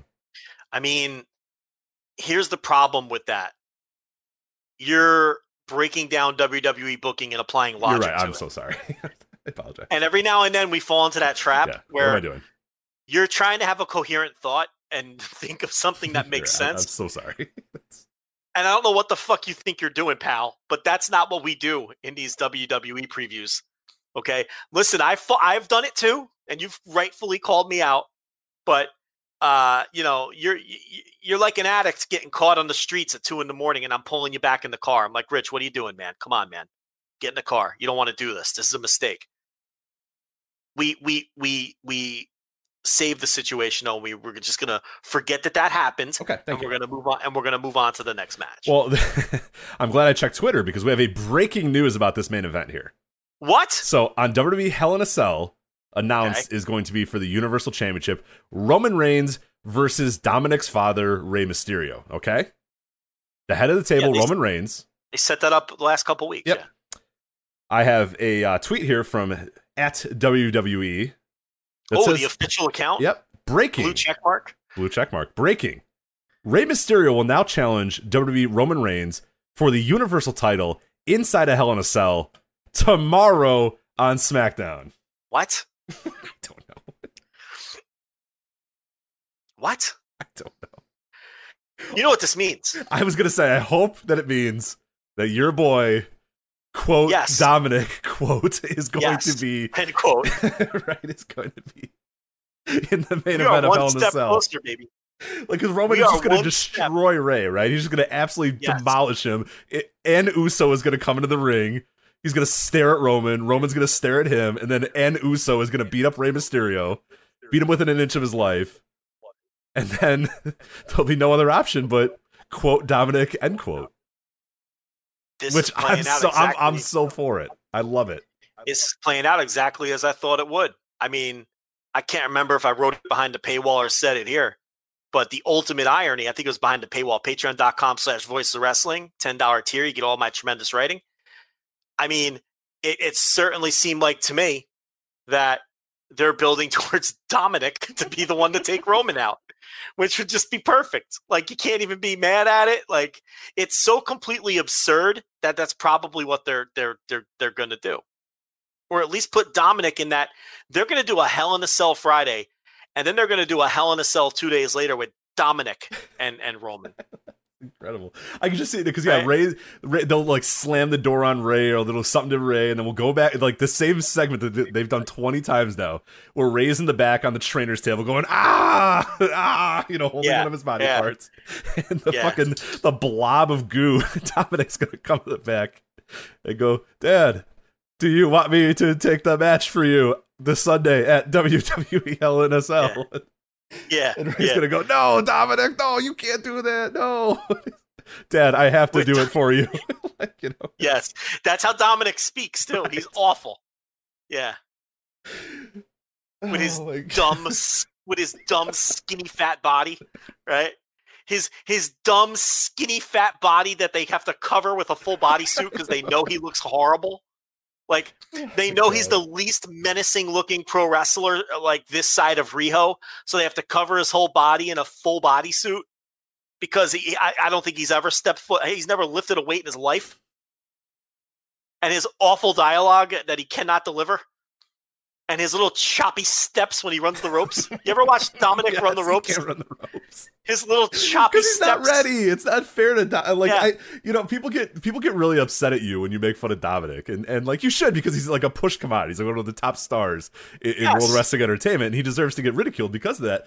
But like, I do feel bad for the kid because he's not ready at all. Like, he's done nothing. He trained with Lance Storm for like a little bit, and it's like he's not ready to be a wrestler, let alone a wrestler that's like the top star of this company, and he's gonna fucking main event Hell in a Cell. I love it.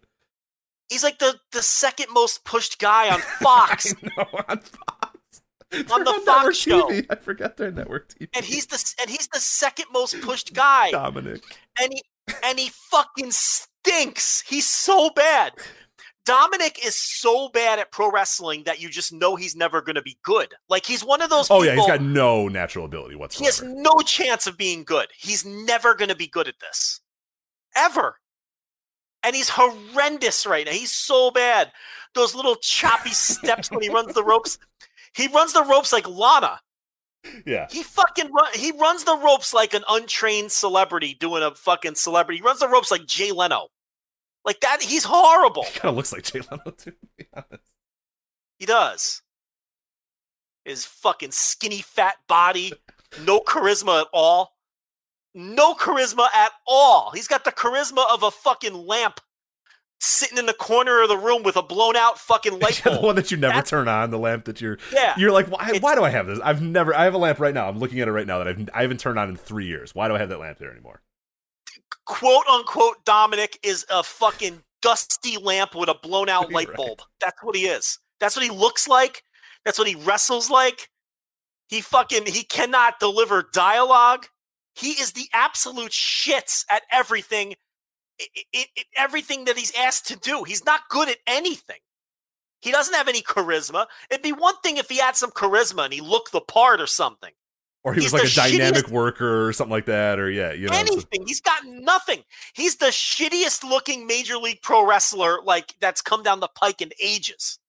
He looks terrible. He's got that fucking. He's got the haircut you had in 4th grade, parted on the side. Like, he doesn't even. There's nothing about him that's cool. One thing WWE's good at, they like can make people look cooler because they have that whole He doesn't even look cool. He's a fucking nerd with a terrible physique. They know he has a terrible physique, which is why they cover it up. Yeah, because they cover it up. They're embarrassed to put him on TV, so they put him in a full body suit. He's got just a gangly fucking lanky body. He moves around like a fucking, like he's unathletic. He's like the last pick in gym class. Like, he's awful. He's terrible. He's irredeemably bad. And he's the second most pushed person on Fox. Top stars in this entire company. Yeah. God. And they have a warehouse full of people. The best, most of the best wrestlers of the last 15 years are housed in their property, and yeah, Dominic. It doesn't make any sense. Like, it's not Ricochet. Even, Ricochet has to beg people to watch. Please watch me on main event. I'm on main event. It's good. Drew Gulak's got to say, I'm on main event too. It's great. Please watch it. Against Mustafa Ali, who has gotten over in the past. Like, that guy was getting over when he got hurt. Like, you could put anyone in that fucking spot. You have so many people on that roster who would benefit from the rub of being Rey Mysterio's tag team partner. And you give it to Dominic. He's awful. Put anyone in that spot. You could have put Mustafa Ali or Ricochet or right down the line of people we're not thinking about forgetting. You give the spot to Rey Mysterio's dorky son, who will never be good and never be a star. Ever. And they pushed Tamina. They pushed Dominic and Tamina. And then they wonder nobody's buying tickets to the TV. because you're you're spending $300 and paying premium prices to watch Dominic and Tamina be champions and get pushed. It's terrible. Well, that is World Wrestling Entertainment's Hell in a Cell coming up this Sunday. We'll see if Dominic gets inserted in the match. We might have to do an emergency instant reactions. We'll see what happens on Sunday with Hell in a Cell. But there you go. Jesus Christ. Do we have to watch this? Yes. Damn it. You will watch it. You will try your best to enjoy it. Okay. Fine. And you will come on here next week. We'll talk about It's Bailey doing the laughing spot to Bianca Belair. Right. We'll dunk on people that told us that Bianca was a star, you know. We'll disappoint everybody who wants us to make the Alexa Bliss thing funny somehow, but we won't really have any jokes. All we do is say, I don't know, what do you want us to say? What do you want me to say? Yeah. Yeah, okay. And then hopefully Dominic, quote unquote, is in the Hell in a Cell match. I'm really hoping for that, pulling for that. In fact, I hope he beats Roman Reigns. I hope Dominic. And Uso can turn on Roman Reigns. Finally. Yeah. And say, my brother Jimmy said that. Yes, they have to remind you, of course. Yeah. I'm not doing the bidding for you and my brother Jimmy anymore. So, you know. Yes. Yeah. Dominic is your new champion, yeah. Yeah. You have the right-hand man and nobody's bitch. Yeah. You have right-hand man Uso and nobody's bitch Uso. Yeah. Two different Usos. One is submissive and one is a brat. Right. Yes. But see, who's going to turn is going to be the right-hand man's going to turn. Sometimes, last week they swapped roles. Oh, see, okay, right. There we go. Like the submissive one was angry. See, that's long-term storytelling, Rich. That's character fucking advancement. This has been going on. The Roman thing's been going on for like well over a year now, I think, at this point, right? Why you trying to get me wound up? No, I know. I'm just saying. No. I'm just saying. Like, as I remember, I was in Utah, I want to say, when they did. Or no, I guess we're not all the way up to a year yet. But I remember when I heard, oh my God, you got to watch this Roman Reigns match. It was the most incredible thing I've ever seen. His first talking match where he just talked the entire time. Yeah. And I remember the entire ride home, and I'm like, oh man, like I'm driving home from Utah. I'm like, man, I can't wait to watch this match. Like people are just raving about this thing. And then it was, Roman talking for 45 minutes. Wet fart. Right. It was so overrated. But it hasn't been a year because he came back at he came back at SummerSlam. It is a year. Yeah, we're close to a year. We're close to a year. Yeah, we're not quite there yet. Yeah. And the talking matches, and now the Roman Uso stuff has been going on since like I don't know. Since January. It's just, I did a ton of research. I wrote about it behind the paywall. It is not a draw. People will tell you this is the greatest story of all time, and ratings have done nothing but tank. The more attention they give the Roman Uso story, if you listen to like reviewers and hardcore fans, you would think that this is the greatest. People have literally said this is the best story WWE has ever told. Oh yeah, they're Emmy Award. I've seen Emmy Award winning performances by Jimmy and Jay, is what someone said. Yeah, yes. But if you look at the facts, the more attention they give the story, the less people that watch SmackDown. That's a fact. $10 tier, patreon.com/voice of wrestling. It has run viewers off this story. This alleged greatest story WWE has ever told that has fans enthralled has run viewers off. Rich, the graph goes straight down. Like it's I was even surprised looking it up. I wasn't expecting the results to be what they were. The graph goes straight fucking down, straight slope.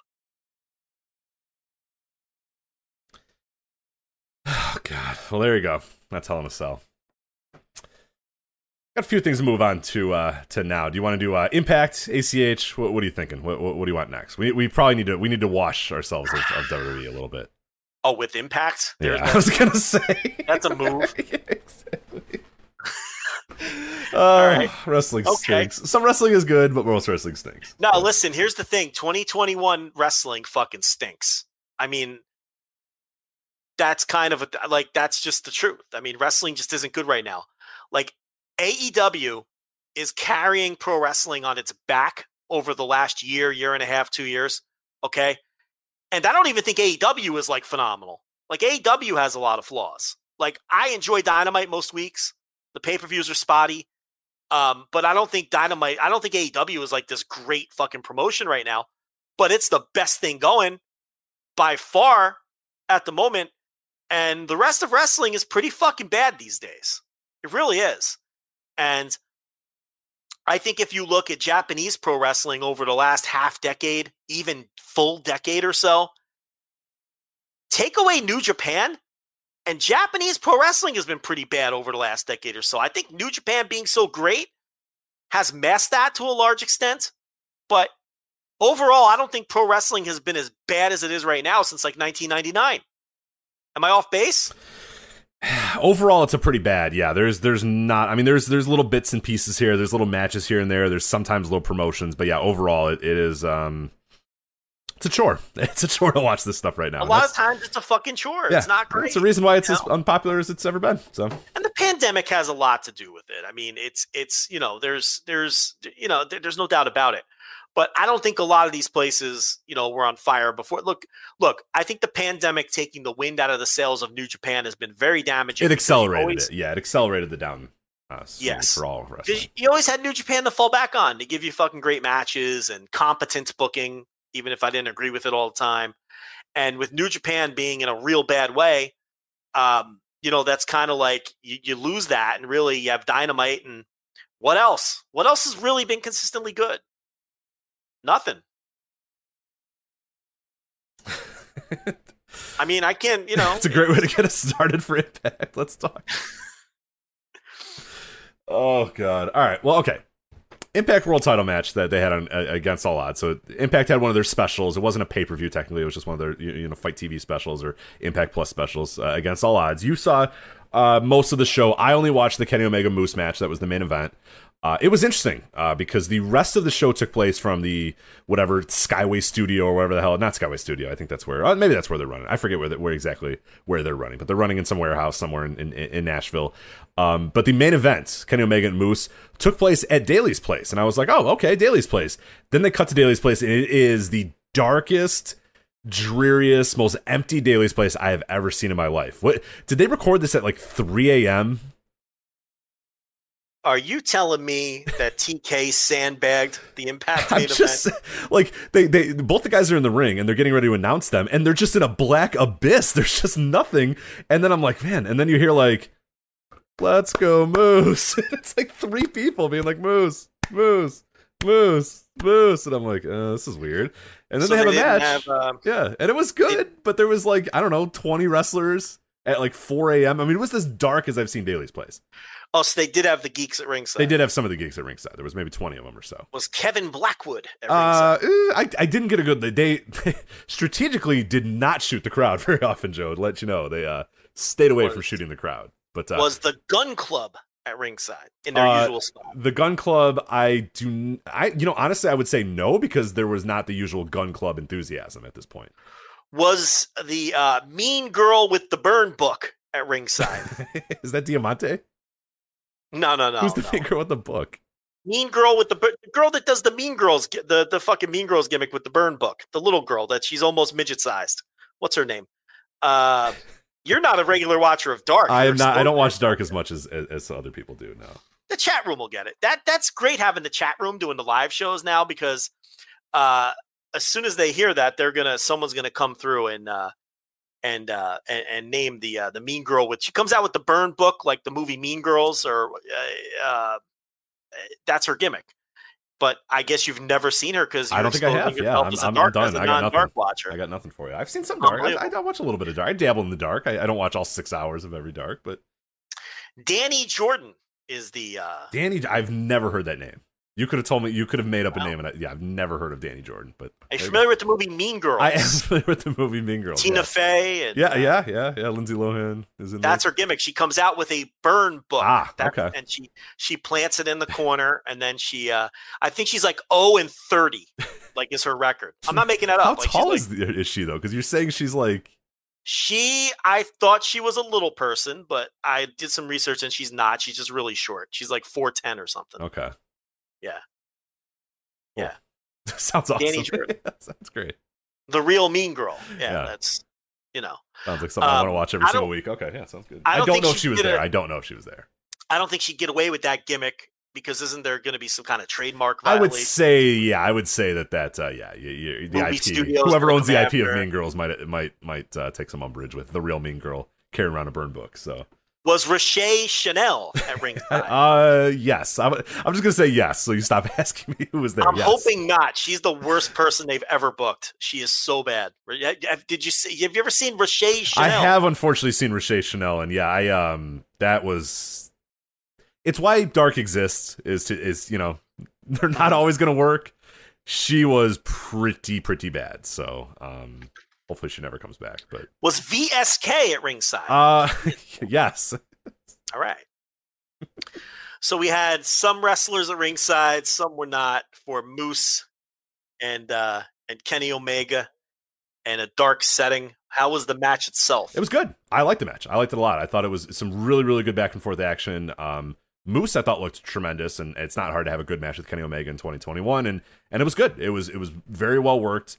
Hard hitting, 20 minutes of it or so were just like really good back and forth action. Kenny getting some spots in, Moose getting some spots in, Kenny doing heel stuff, and Moose being the big athlete and doing big spots and doing that sort of stuff. Moose did a spot where he jumped over the guardrail and tried to take out Kenny Omega, and he landed into a row of empty seats, which is not a good visual. It lets you kind of know that there's nobody in this arena as he is just jumping into a random seats or whatever. But it was a really, really cool spot. It showed off his athleticism. And things were getting together. It was a pretty damn good match. And then the Bucks ran in, and the Bucks super kicked Moose. Then they picked up the ref, and then Kenny pinned Moose, and he won 1, 2, 3. Oh, so all right.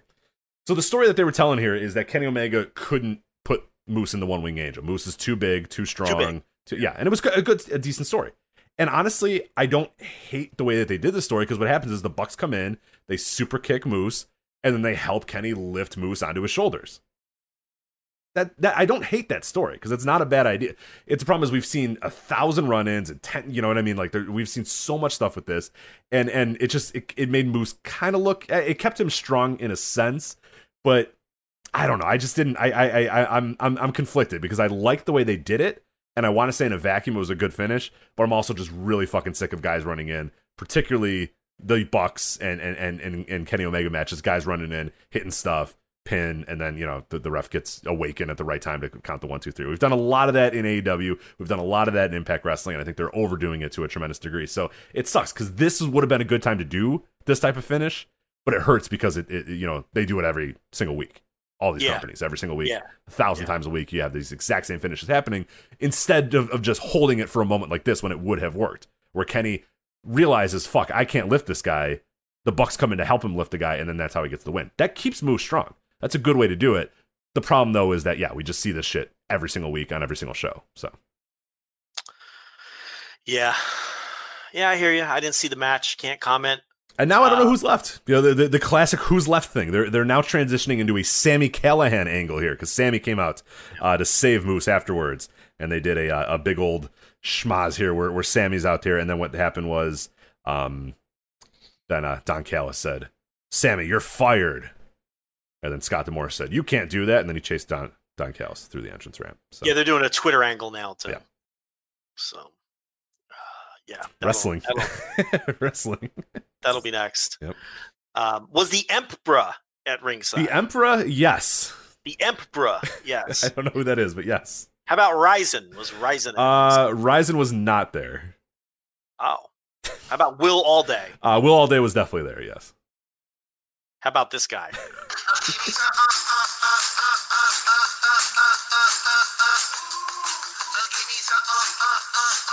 Rich, that's Tony Donati's music. Oh, was Tony Donati there? I don't know if he was or not. I don't know if Tony Donati was there, unfortunately. I'm sorry.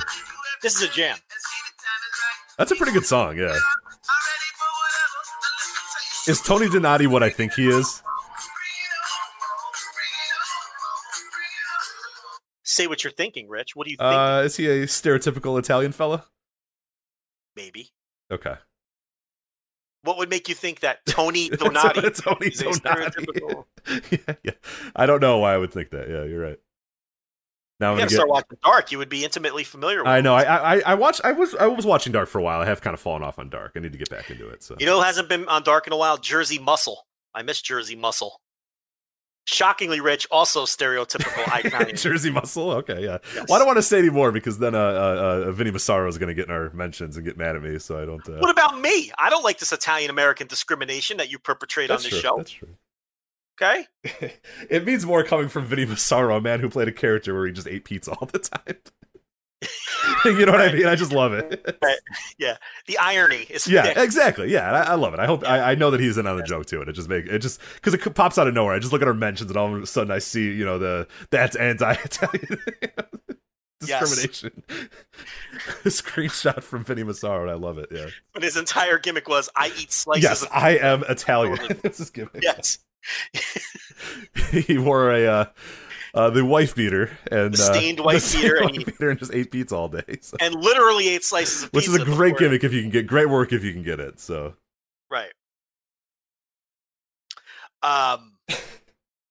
You did so the rest of this show. I didn't see any of the. I can't do empty arena Impact anymore, so I can't really do empty arena anything anymore. I've really reached my wit's end with warehouse wrestling. But go on. I watched Joe Doring versus Satoshi Kojima. Oh, that's right. That was on this show. Oh, I do need to watch that. Okay. Doring looked good. I mean, we were a little worried about Joe Doring, remember? Oh, he looked horrible. Yeah, he looked horrible a few years ago. And they looked good here. They had a good, hard-hitting, intense match. The one thing that blew me away is I knew Doring was a bigger guy than Kojima. I didn't realize how much bigger. Joe Doring towered over Satoshi Kojima and was just as wide because Kojima's a thick guy. But he looked legitimately small next to Joe Doring. If Joe Doring walked into New Japan, I think he'd be bigger than Okada. Isn't he legit 6'4", 6'5"? You don't realize how big he is. I think he's huge. Man. Yeah, he's an enormous man. And they put Doring over Kojima, which was a little. I guess New Japan doesn't give a shit. Kojima's 50, but I was a little surprised by that, I guess.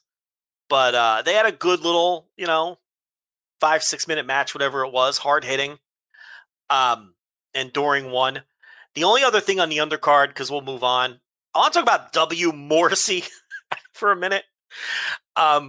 He's actually looked pretty good. I've been impressed.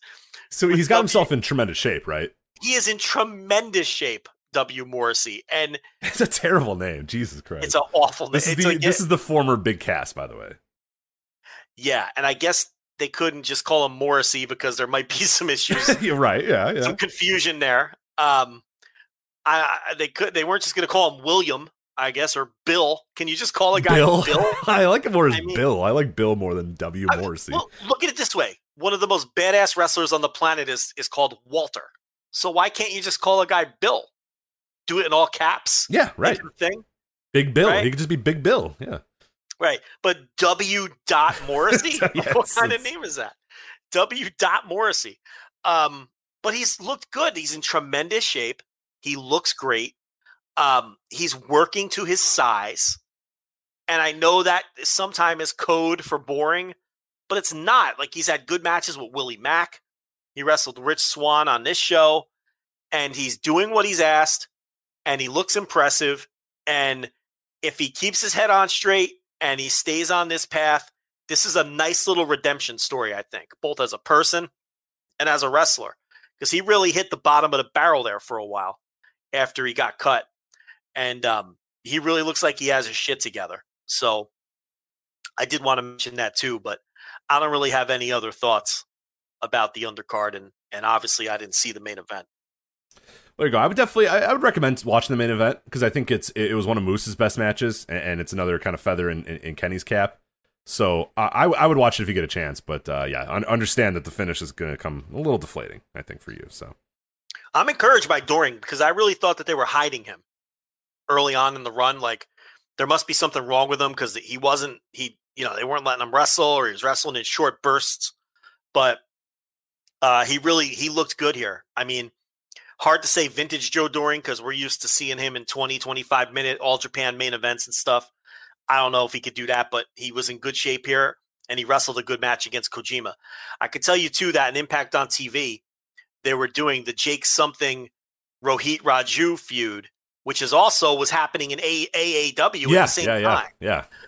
And, they're not given a ton of time, and it's a prelim feud and all that. But their work in both promotions at the same time has been pretty good. Impact's got a sneaky good roster right now. They really do. And I think whenever they're ready to move on from Kenny and have somebody beat Kenny, there's a lot that can open up in this card. Because if Doring can go, and you add Doring to Sami, I don't really care about Sami Callihan one way or another, but he's fine. You know what I mean? It's okay. Yeah. You got Callahan, you got Doring, you have, in terms of the smaller guys, the X Division guys, Ace Austin is good, Chris Bay is good, Petey Williams looks great, Rohit Raju, I think you could do whatever you need with that guy, Trey Miguel, good, W. Morrissey, as you're saying, has impressed so far. That's another roster guy. Rich Swann, who is tremendous and can do anything. And then it really it moves on even more if Moose you have there, Josh Alexander, who's tremendous as well. I mean, there's a lot of really really good guys on that roster. It's an interesting, even the Steve Macklin thing. I've watched some of that stuff, and he seems like a guy to keep an eye on, at least in that roster. So I'm interested. Got to get it in front of fans, though. Yeah. The warehouse thing has got to stop. We're done. So tired of it. It's just you got to get it in front of fans. But. All right, now let's move on to we'll hit this guy real quick, and then we'll talk AEW as well, because I watched the Crush and Destroy show from this past weekend. ACH announces his retirement. He says on Instagram, quote, "No need for dramatic or emotional wordplay. As of today, I will officially step away from professional wrestling.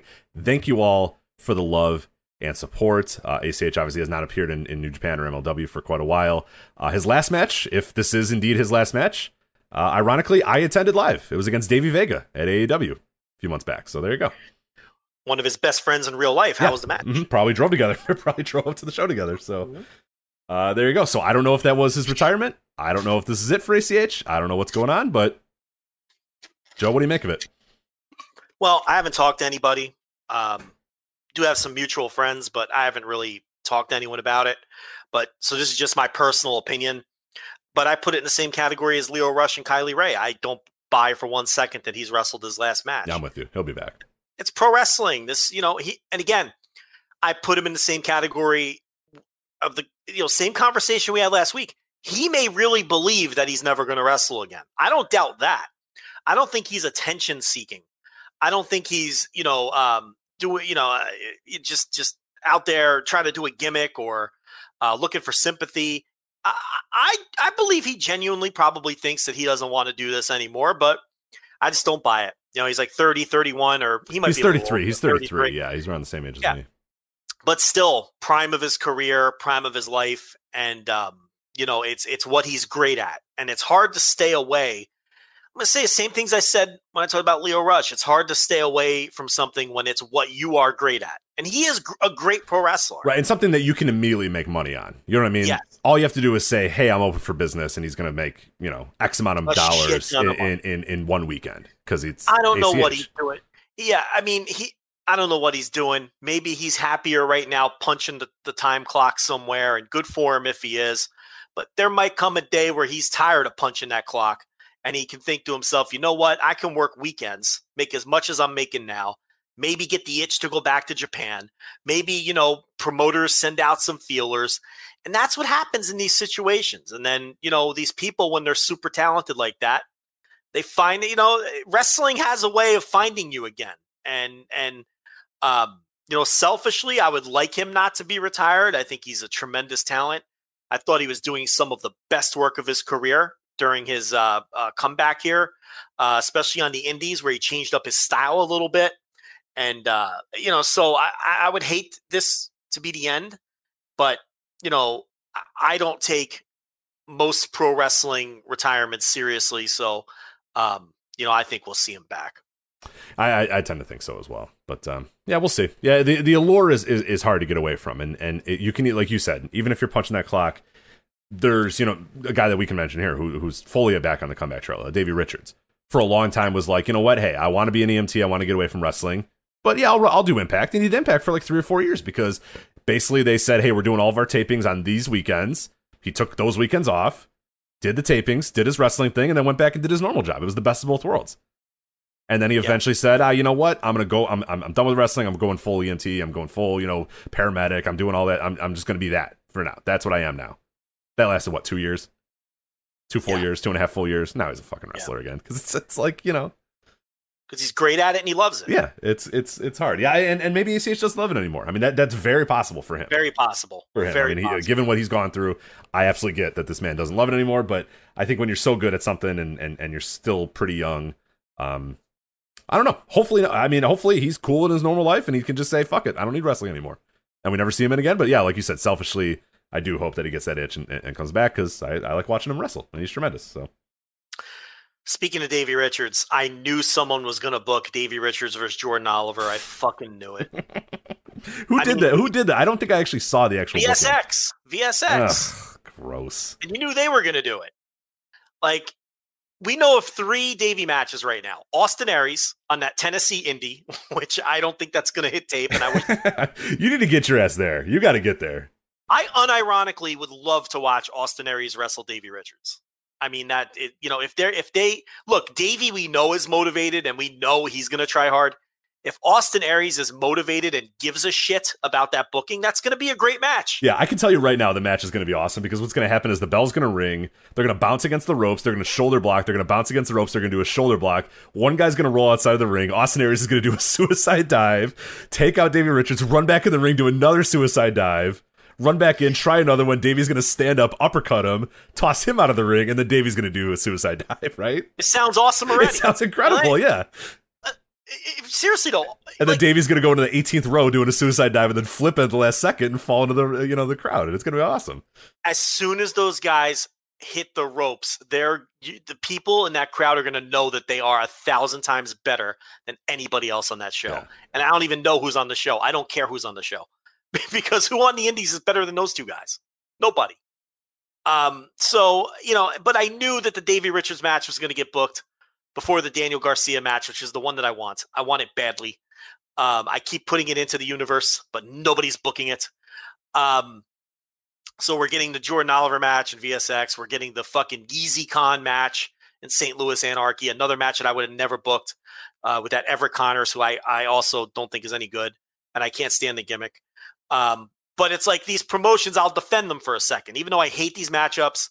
And it's like, we know of 3 Davey matches. I hate 2 of them. Okay. But I'm going to defend it because Jordan Oliver is a pushed guy in that VSX promotion. Everett Connors is a pushed guy in St. Louis.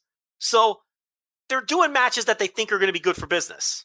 You know what I mean? So I understand it from that standpoint. They think, okay, we're going to put Davey in.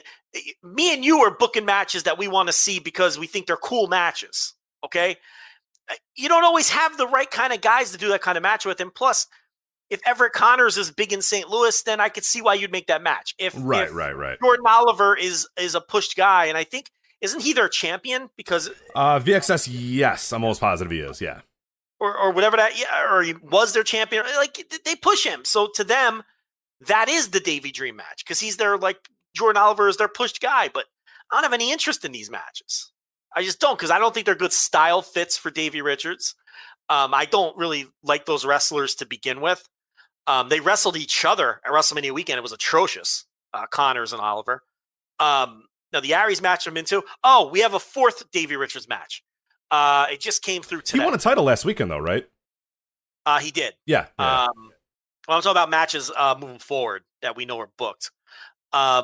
He has a 4th match. Hold on, I'll pull it up for you. It's happening on that Texas show in July where all the indies are coming together. I don't know if you even know about that. It's the Texas Indie Showcase on July 31st in Houston. There's like 9 promotions. Oh, yeah. Like New Texas and a bunch of those guys are running it. Yeah. Yeah, New Texas. So Davey Richards is going to be facing the New Texas champion, whoever that may be, because there's a title match. I do know about this match, and this one looks awesome. Whoever it is, I think it's going to be pretty awesome. Yeah, it's Mysterious Q and Brian Keith are having a match on June 26th for the title, and Davey Richards will face whoever that winner is on 7/31 at the Texas Indie Showcase. So that should be a good match either way. No matter who wins that should be a good I'm match. into that. That sounds awesome. And I will go to that show. On July 31st. I think that's going to be a big time indie show down here. That's kind of like the Texas. I know Texas has been running shows, but this is kind of like Texas saying, okay, the Texas indies are back. Again. Yeah. We're back, and Texas is doing pretty good with the vaccinations and they're running full house events for all kinds of stuff. So this is kind of Texas saying, indie wrestling is back, and I think it's an important show. It's a show I'm going to go to. We'll talk about it here probably, and we're off to a good start with a match like that. So whoever's listening, Davey versus Daniel Garcia, book it. Free advice. I think you're going to get it in Chicago. That Warrior Wrestling, they've been hinting around it. So they follow us, they listen to us, they put together matches like that. Those are two guys that they normally would book. I think you're going to get it in Chicago. So too. Yeah, I think so too. I think you're getting it. Or if they don't, AEW should. Either one. But yeah, I think Warrior's going to get them, and they're going to do it. Did Davey burn that bridge? Did we talk about that? Or I don't remember. Yeah, I don't know. We'll have to find out. I think it could be unburnt. You gotta. That's all Steve I'll say. Richards. I can see it getting unburnt. So, well, speaking of AEW, I'll quickly go over their Crush and Destroy show from this last weekend. I did not go to the show live, but was able to watch it on Fight TV, and I could say a good show again from AEW. Another good kind of solid show. Nothing of that like super stands out. They're just like a very well booked promotion at this point. Like everything makes sense. Everybody's got a purpose and a reason, and everyone's kind of moving up in a certain ladder, and there's a hierarchy and all that stuff that kind of works out pretty well. But I will tell you though, Joe, you and everybody listening need to watch Josh Alexander versus Matt Fitchett. This was on AEW Crush and Destroy, June 11th, 2021. It is available on Fight TV. I'm sure it'll be available on AEW On Demand pretty soon. I think in another week or so. Go out of your way to watch Josh Alexander versus Matt Fitchett. It's a match that I know you'll love, and I know most of our listeners will love. It's a time limit draw, so I'm giving it away there. It is a time limit draw, but it will not matter. That is the time limit draw. I'm spoiling it now. It will not matter because you will still enjoy the fuck out of this match. Two dudes that just go out there and beat the hell out of one another for 20 minutes. Good spots, smart wrestling. Everything's crisp. Everything's hard hitting. It's awesome pro wrestling from these guys. Josh Alexander, Matt Fitchett. Two like severely underrated guys too. And we talk about like, greats on the indies or, we never mention Matt Fitchett ever. And that's not fair because he's great. He's tremendous. And we always let him go. And Josh Alexander's a guy, I think because he comes and goes due to, some reasons beyond his control. I think we forget to mention him when we talk about top indie dudes. But he's fucking tremendous too. And if he can stay and then things don't go wrong, I mean, this could be a huge year for him. And it already has been a very, very big year for him too. So Josh Alexander versus Matt Fitchett from AEW Crush and Destroy. Watch that. Watch it. He's having a big year, Alexander. We have a guy in our Twitter mentions all the time who constantly brings up that Josh Alexander's having a top 5 year in pro wrestling because he asked about that a couple months ago, and I told him no. And so every time Josh Alexander has a decent match, he brings it up.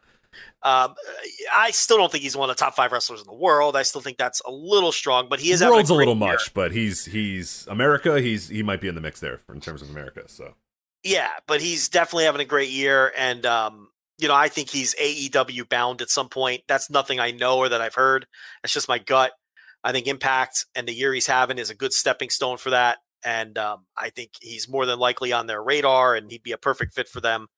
And he's really having a fantastic year and deserves all of the praise that he's getting.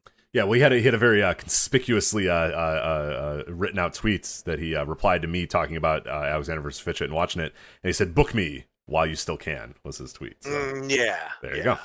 Which might just be him, kind of pumping it up. But yeah, no, there's no doubt that at some point this guy is going to get picked up by somebody. So there you go. As far as other stuff on this show that I would definitely recommend, Fred Yehi versus Daniel Garcia.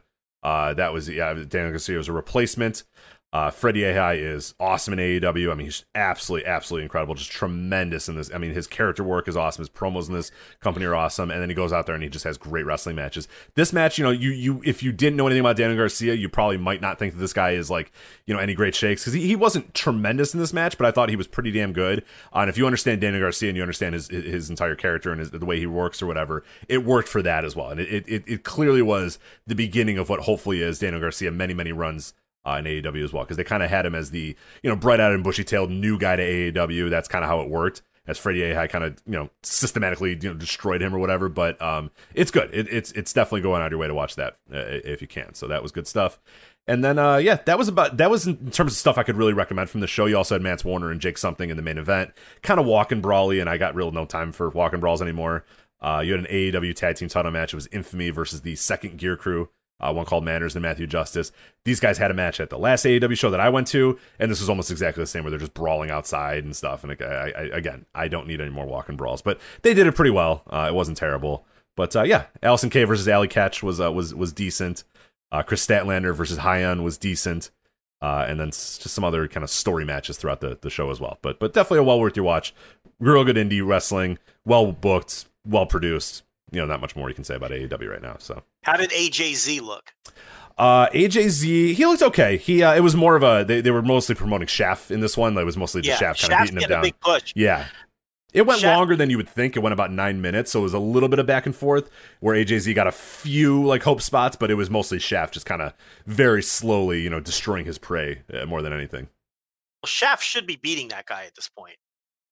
So I don't have any problem with the result. I was just curious how AJZ looked. He had a match against, I want to say, I think it was Clark Connors on New Japan Strong. Either Connors or Coughlin. I think it was Connors. It was Connors. And he looked excellent in that match. But Shaft is a guy they're pushing. He beat Calvin Tankman on a live. He won a squash against somebody on a live a few weeks before that. So I think they're doing the undefeated gimmick with Shaft. He beat well, at that show that I went to, he just came out and beat both guys and stacked them up and pinned them and stuff. So yeah, they're clearly doing something with him. Prisoners, right? Yeah. And they have a lot of big dudes in AEW right now. It's very interesting. They have found some pipeline of large men, because there's just a bunch of dudes. So it's cool. You have you have your high flyer guys. You have your guys that are pretty decent and can can bounce around the ring and do all that sort of stuff, but they also have a good stable. They got the big dude, fucking Russ Jones, just a monster of a man. Russ Jones, he's out there. You got Russ Jones, love the Russ Jones. Yeah, you got Shaft, who's doing kind of a similar thing. They got a bunch of big dudes, which is interesting. I like it. Yeah, for sure. The roster is very very much varied right now in AAW. Yeah. They've got a lot of different things. They're trying out a lot of things right now. There's a bunch of dudes that are coming that you've never seen before, that you're seeing for the first time. Yeah. And that's cool. That makes it fun and exciting, because you're kind of watching their growth. And the cool thing about AAW is this is going to matter. What's going on right now with this guy, this matters. This is part of the story. So it makes it even that much more interesting. Yeah. All right, then our final topic here, which we will not get into too much because we have a little bit of a plug-a-rooski to do here, but Utami Hayashita versus Siri. Siri, I think is how you pronounce it. Someone's going to correct me, I'm sure. From Stardom. This match has gotten a ton of publicity, Joe. We've had a review on our website. They gave it high marks. It was Alex that did it. We had Scott Edwards that did an entire piece about this. Dave Meltzer put it over. Brian Alvarez put it over. It has gotten a ton of buzz over the last week. This Utami versus Siri match from Stardom. Match guide rating right now at 9.55 is for the World of Stardom title match. Utami coming into the match with the title. Joe, you have now seen this match. Yes. But you're not going to review it on this episode, are you? I will not comment on the match publicly. Patreon.com/Voices of Wrestling. Look at you. $10 tier. I already wrote the review. It's going to be in my next batch of 5 match reviews. I do match reviews in batches of 5.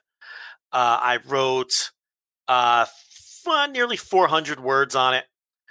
The other matches that will be in that review are Filthy Tom Lawler versus Chris Dickinson for the New Japan Strong Openweight title from a few weeks ago, and the TJP versus Kevin Knight New Japan Strong match from 2 weeks ago. and also this match from Stardom, and then 2 other matches to be determined. There'll be the next batch of reviews, but I'm not going to comment on it publicly. I wrote an extensive review. It's getting incredible praise everywhere. Cage match is at 9.55. Grapple earlier today was at 4.63. Rich Craich, what did you give this match? Yeah, so I was 4.5 on it. I saw a lot of 5s. I can't go 5 all the way. I didn't think it was that good. I didn't think it was 5-star good, but it's fucking tremendous. I thought it was really, really good stuff. There's a lot of matches that get recommended to us. There's a lot of Joshi matches that get recommended to us, and I watch more than people think of them. I always feel bad because people are like, "Oh, Rich, you're gonna love this match," and then I watch it, and I don't think it's very good, and then I decide I don't really want to come on here and just publicly bury this match and say. But there's a few that I'll watch here and there, and there's a few that I've enjoyed, and this was one. This is probably the modern Joshi match that I've enjoyed the most of any I've seen in the last few years. I mean, I thought this was really hard hitting, really good work. I thought the story of the time limit draw, leading into the extension of the match into the double TKO. It goes 43 minutes as well. I mean, it's just, and it never stops going. It's just boom, boom, boom, hard hit, like just a really believable fight as well. And you get that with Siri, who's a former like UFC fighter, like a legit UFC fighter, like a legit MMA fighter, and Utami can go as well. So I like that it was way more hard hitting than I anticipated. And I thought they did a tremendous job filling the first part of the match, filling up to the time limit draw, and then filling the last half of the match, which was just really, really good. Limb work, really strong work, violent at times, but still, graceful enough without, in that violence. So I thought it was tremendous. Like it's cool to see a match like this get as much publicity as it is.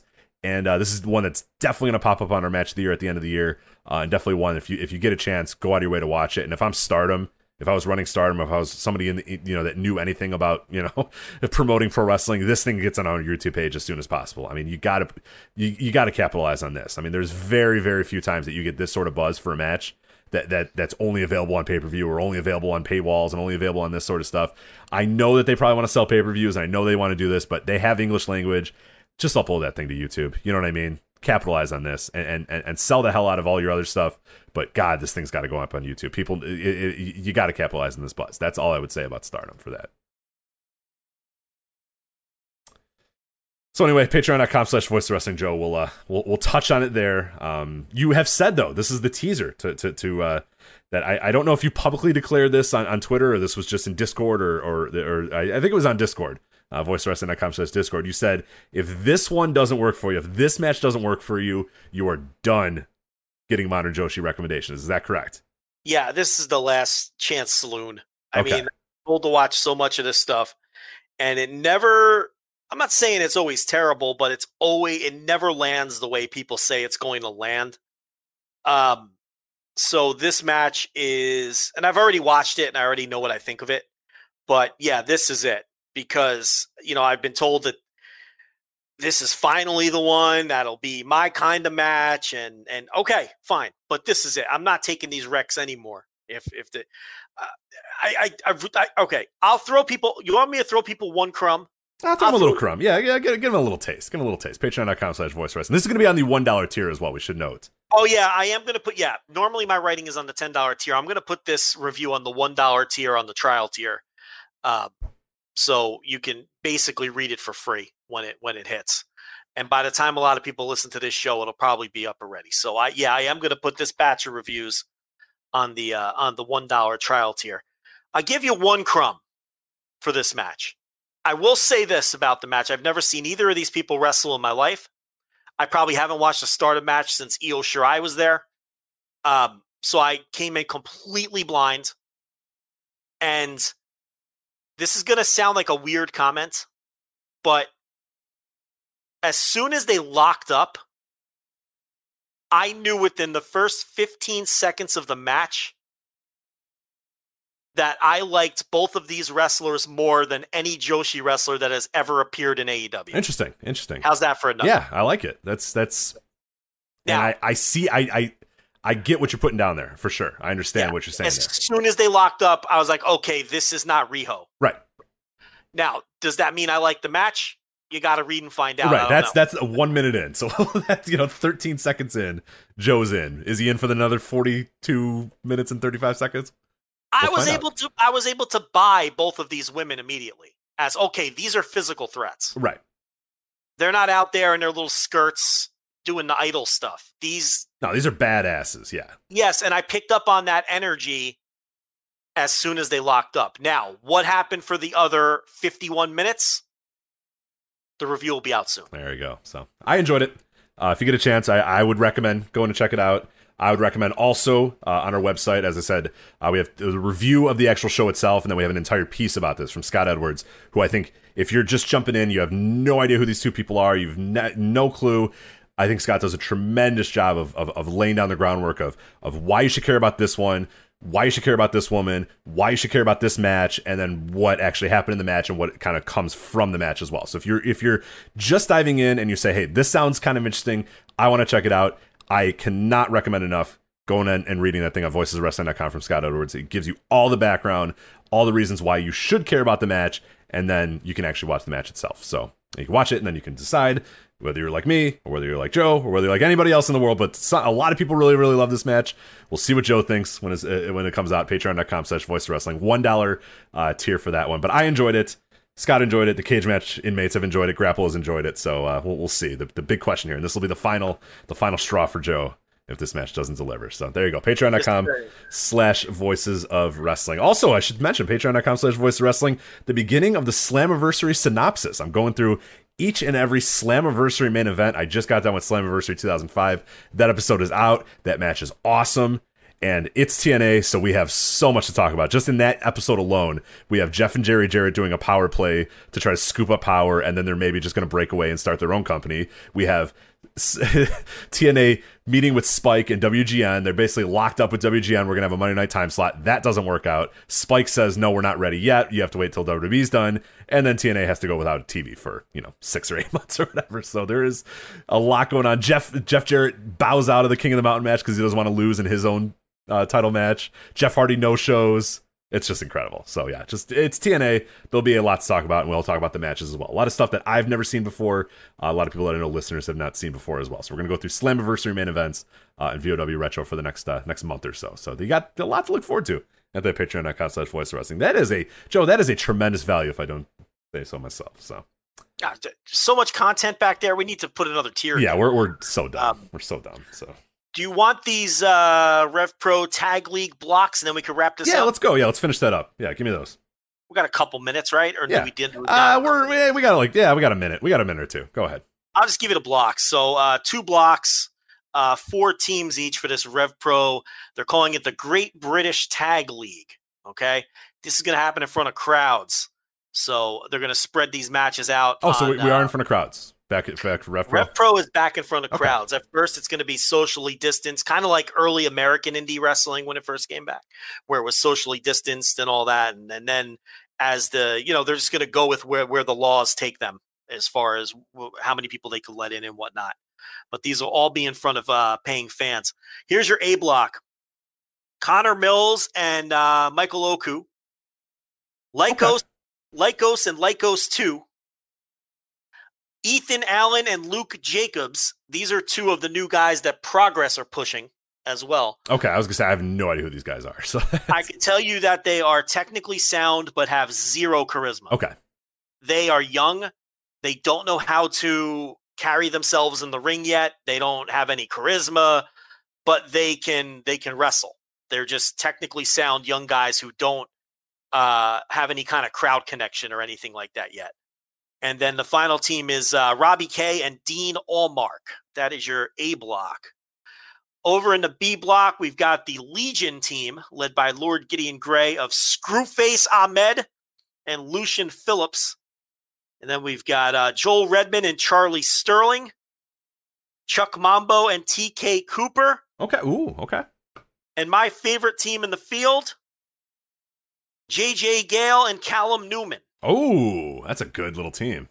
Looking forward to that team. Yeah, that's a good team. Yeah, none of those really light me on. None of them really light me up. But that JJ Gale, that one's good. That's a good ass team right there. Yeah, Gale and Newman. I mean, I would like to see their match against Redmond and Sterling for sure. Mambo doesn't do a ton for me, but I'm looking forward to TK Cooper getting back in the mix.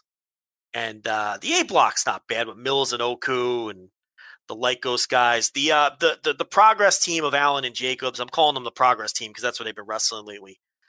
You'll see what I mean about them. They're a little dry, but there's something there with them. And I think Robbie K and Dean Allmark are a solid team too. So little tag league action for Rev Pro.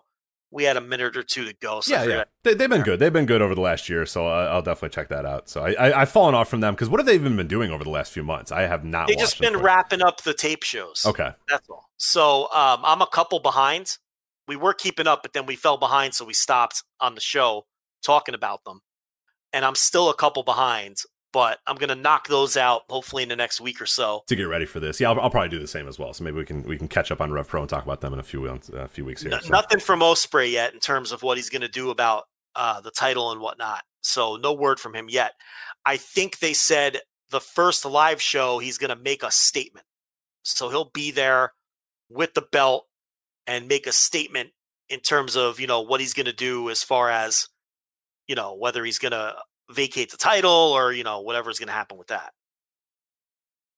So there you go. That's Rev Pro. And that is the Voices of Wrestling flagship podcast. So again, patreon.com/Voices of Wrestling, Slammiversary synopsis, Joe's review of Utami versus Siri, $1 tier.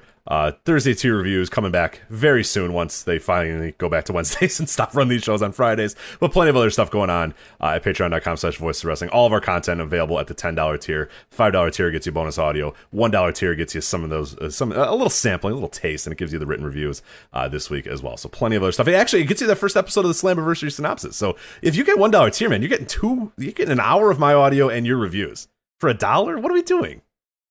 That's dumb. I'm gonna switch that. No, never mind. Anyway, that's it for us. So at Voices of Wrestling on Twitter, voicesofwrestling.com/Discord. Of course, want to thank our sponsor, Manscaped, manscaped.com. Promo code Flagship. Gets you 20% off plus free shipping. So that's it for us. So for Joe Lanza, I'm Rich Craich. We'll talk to you next time on the Voices of Wrestling flagship.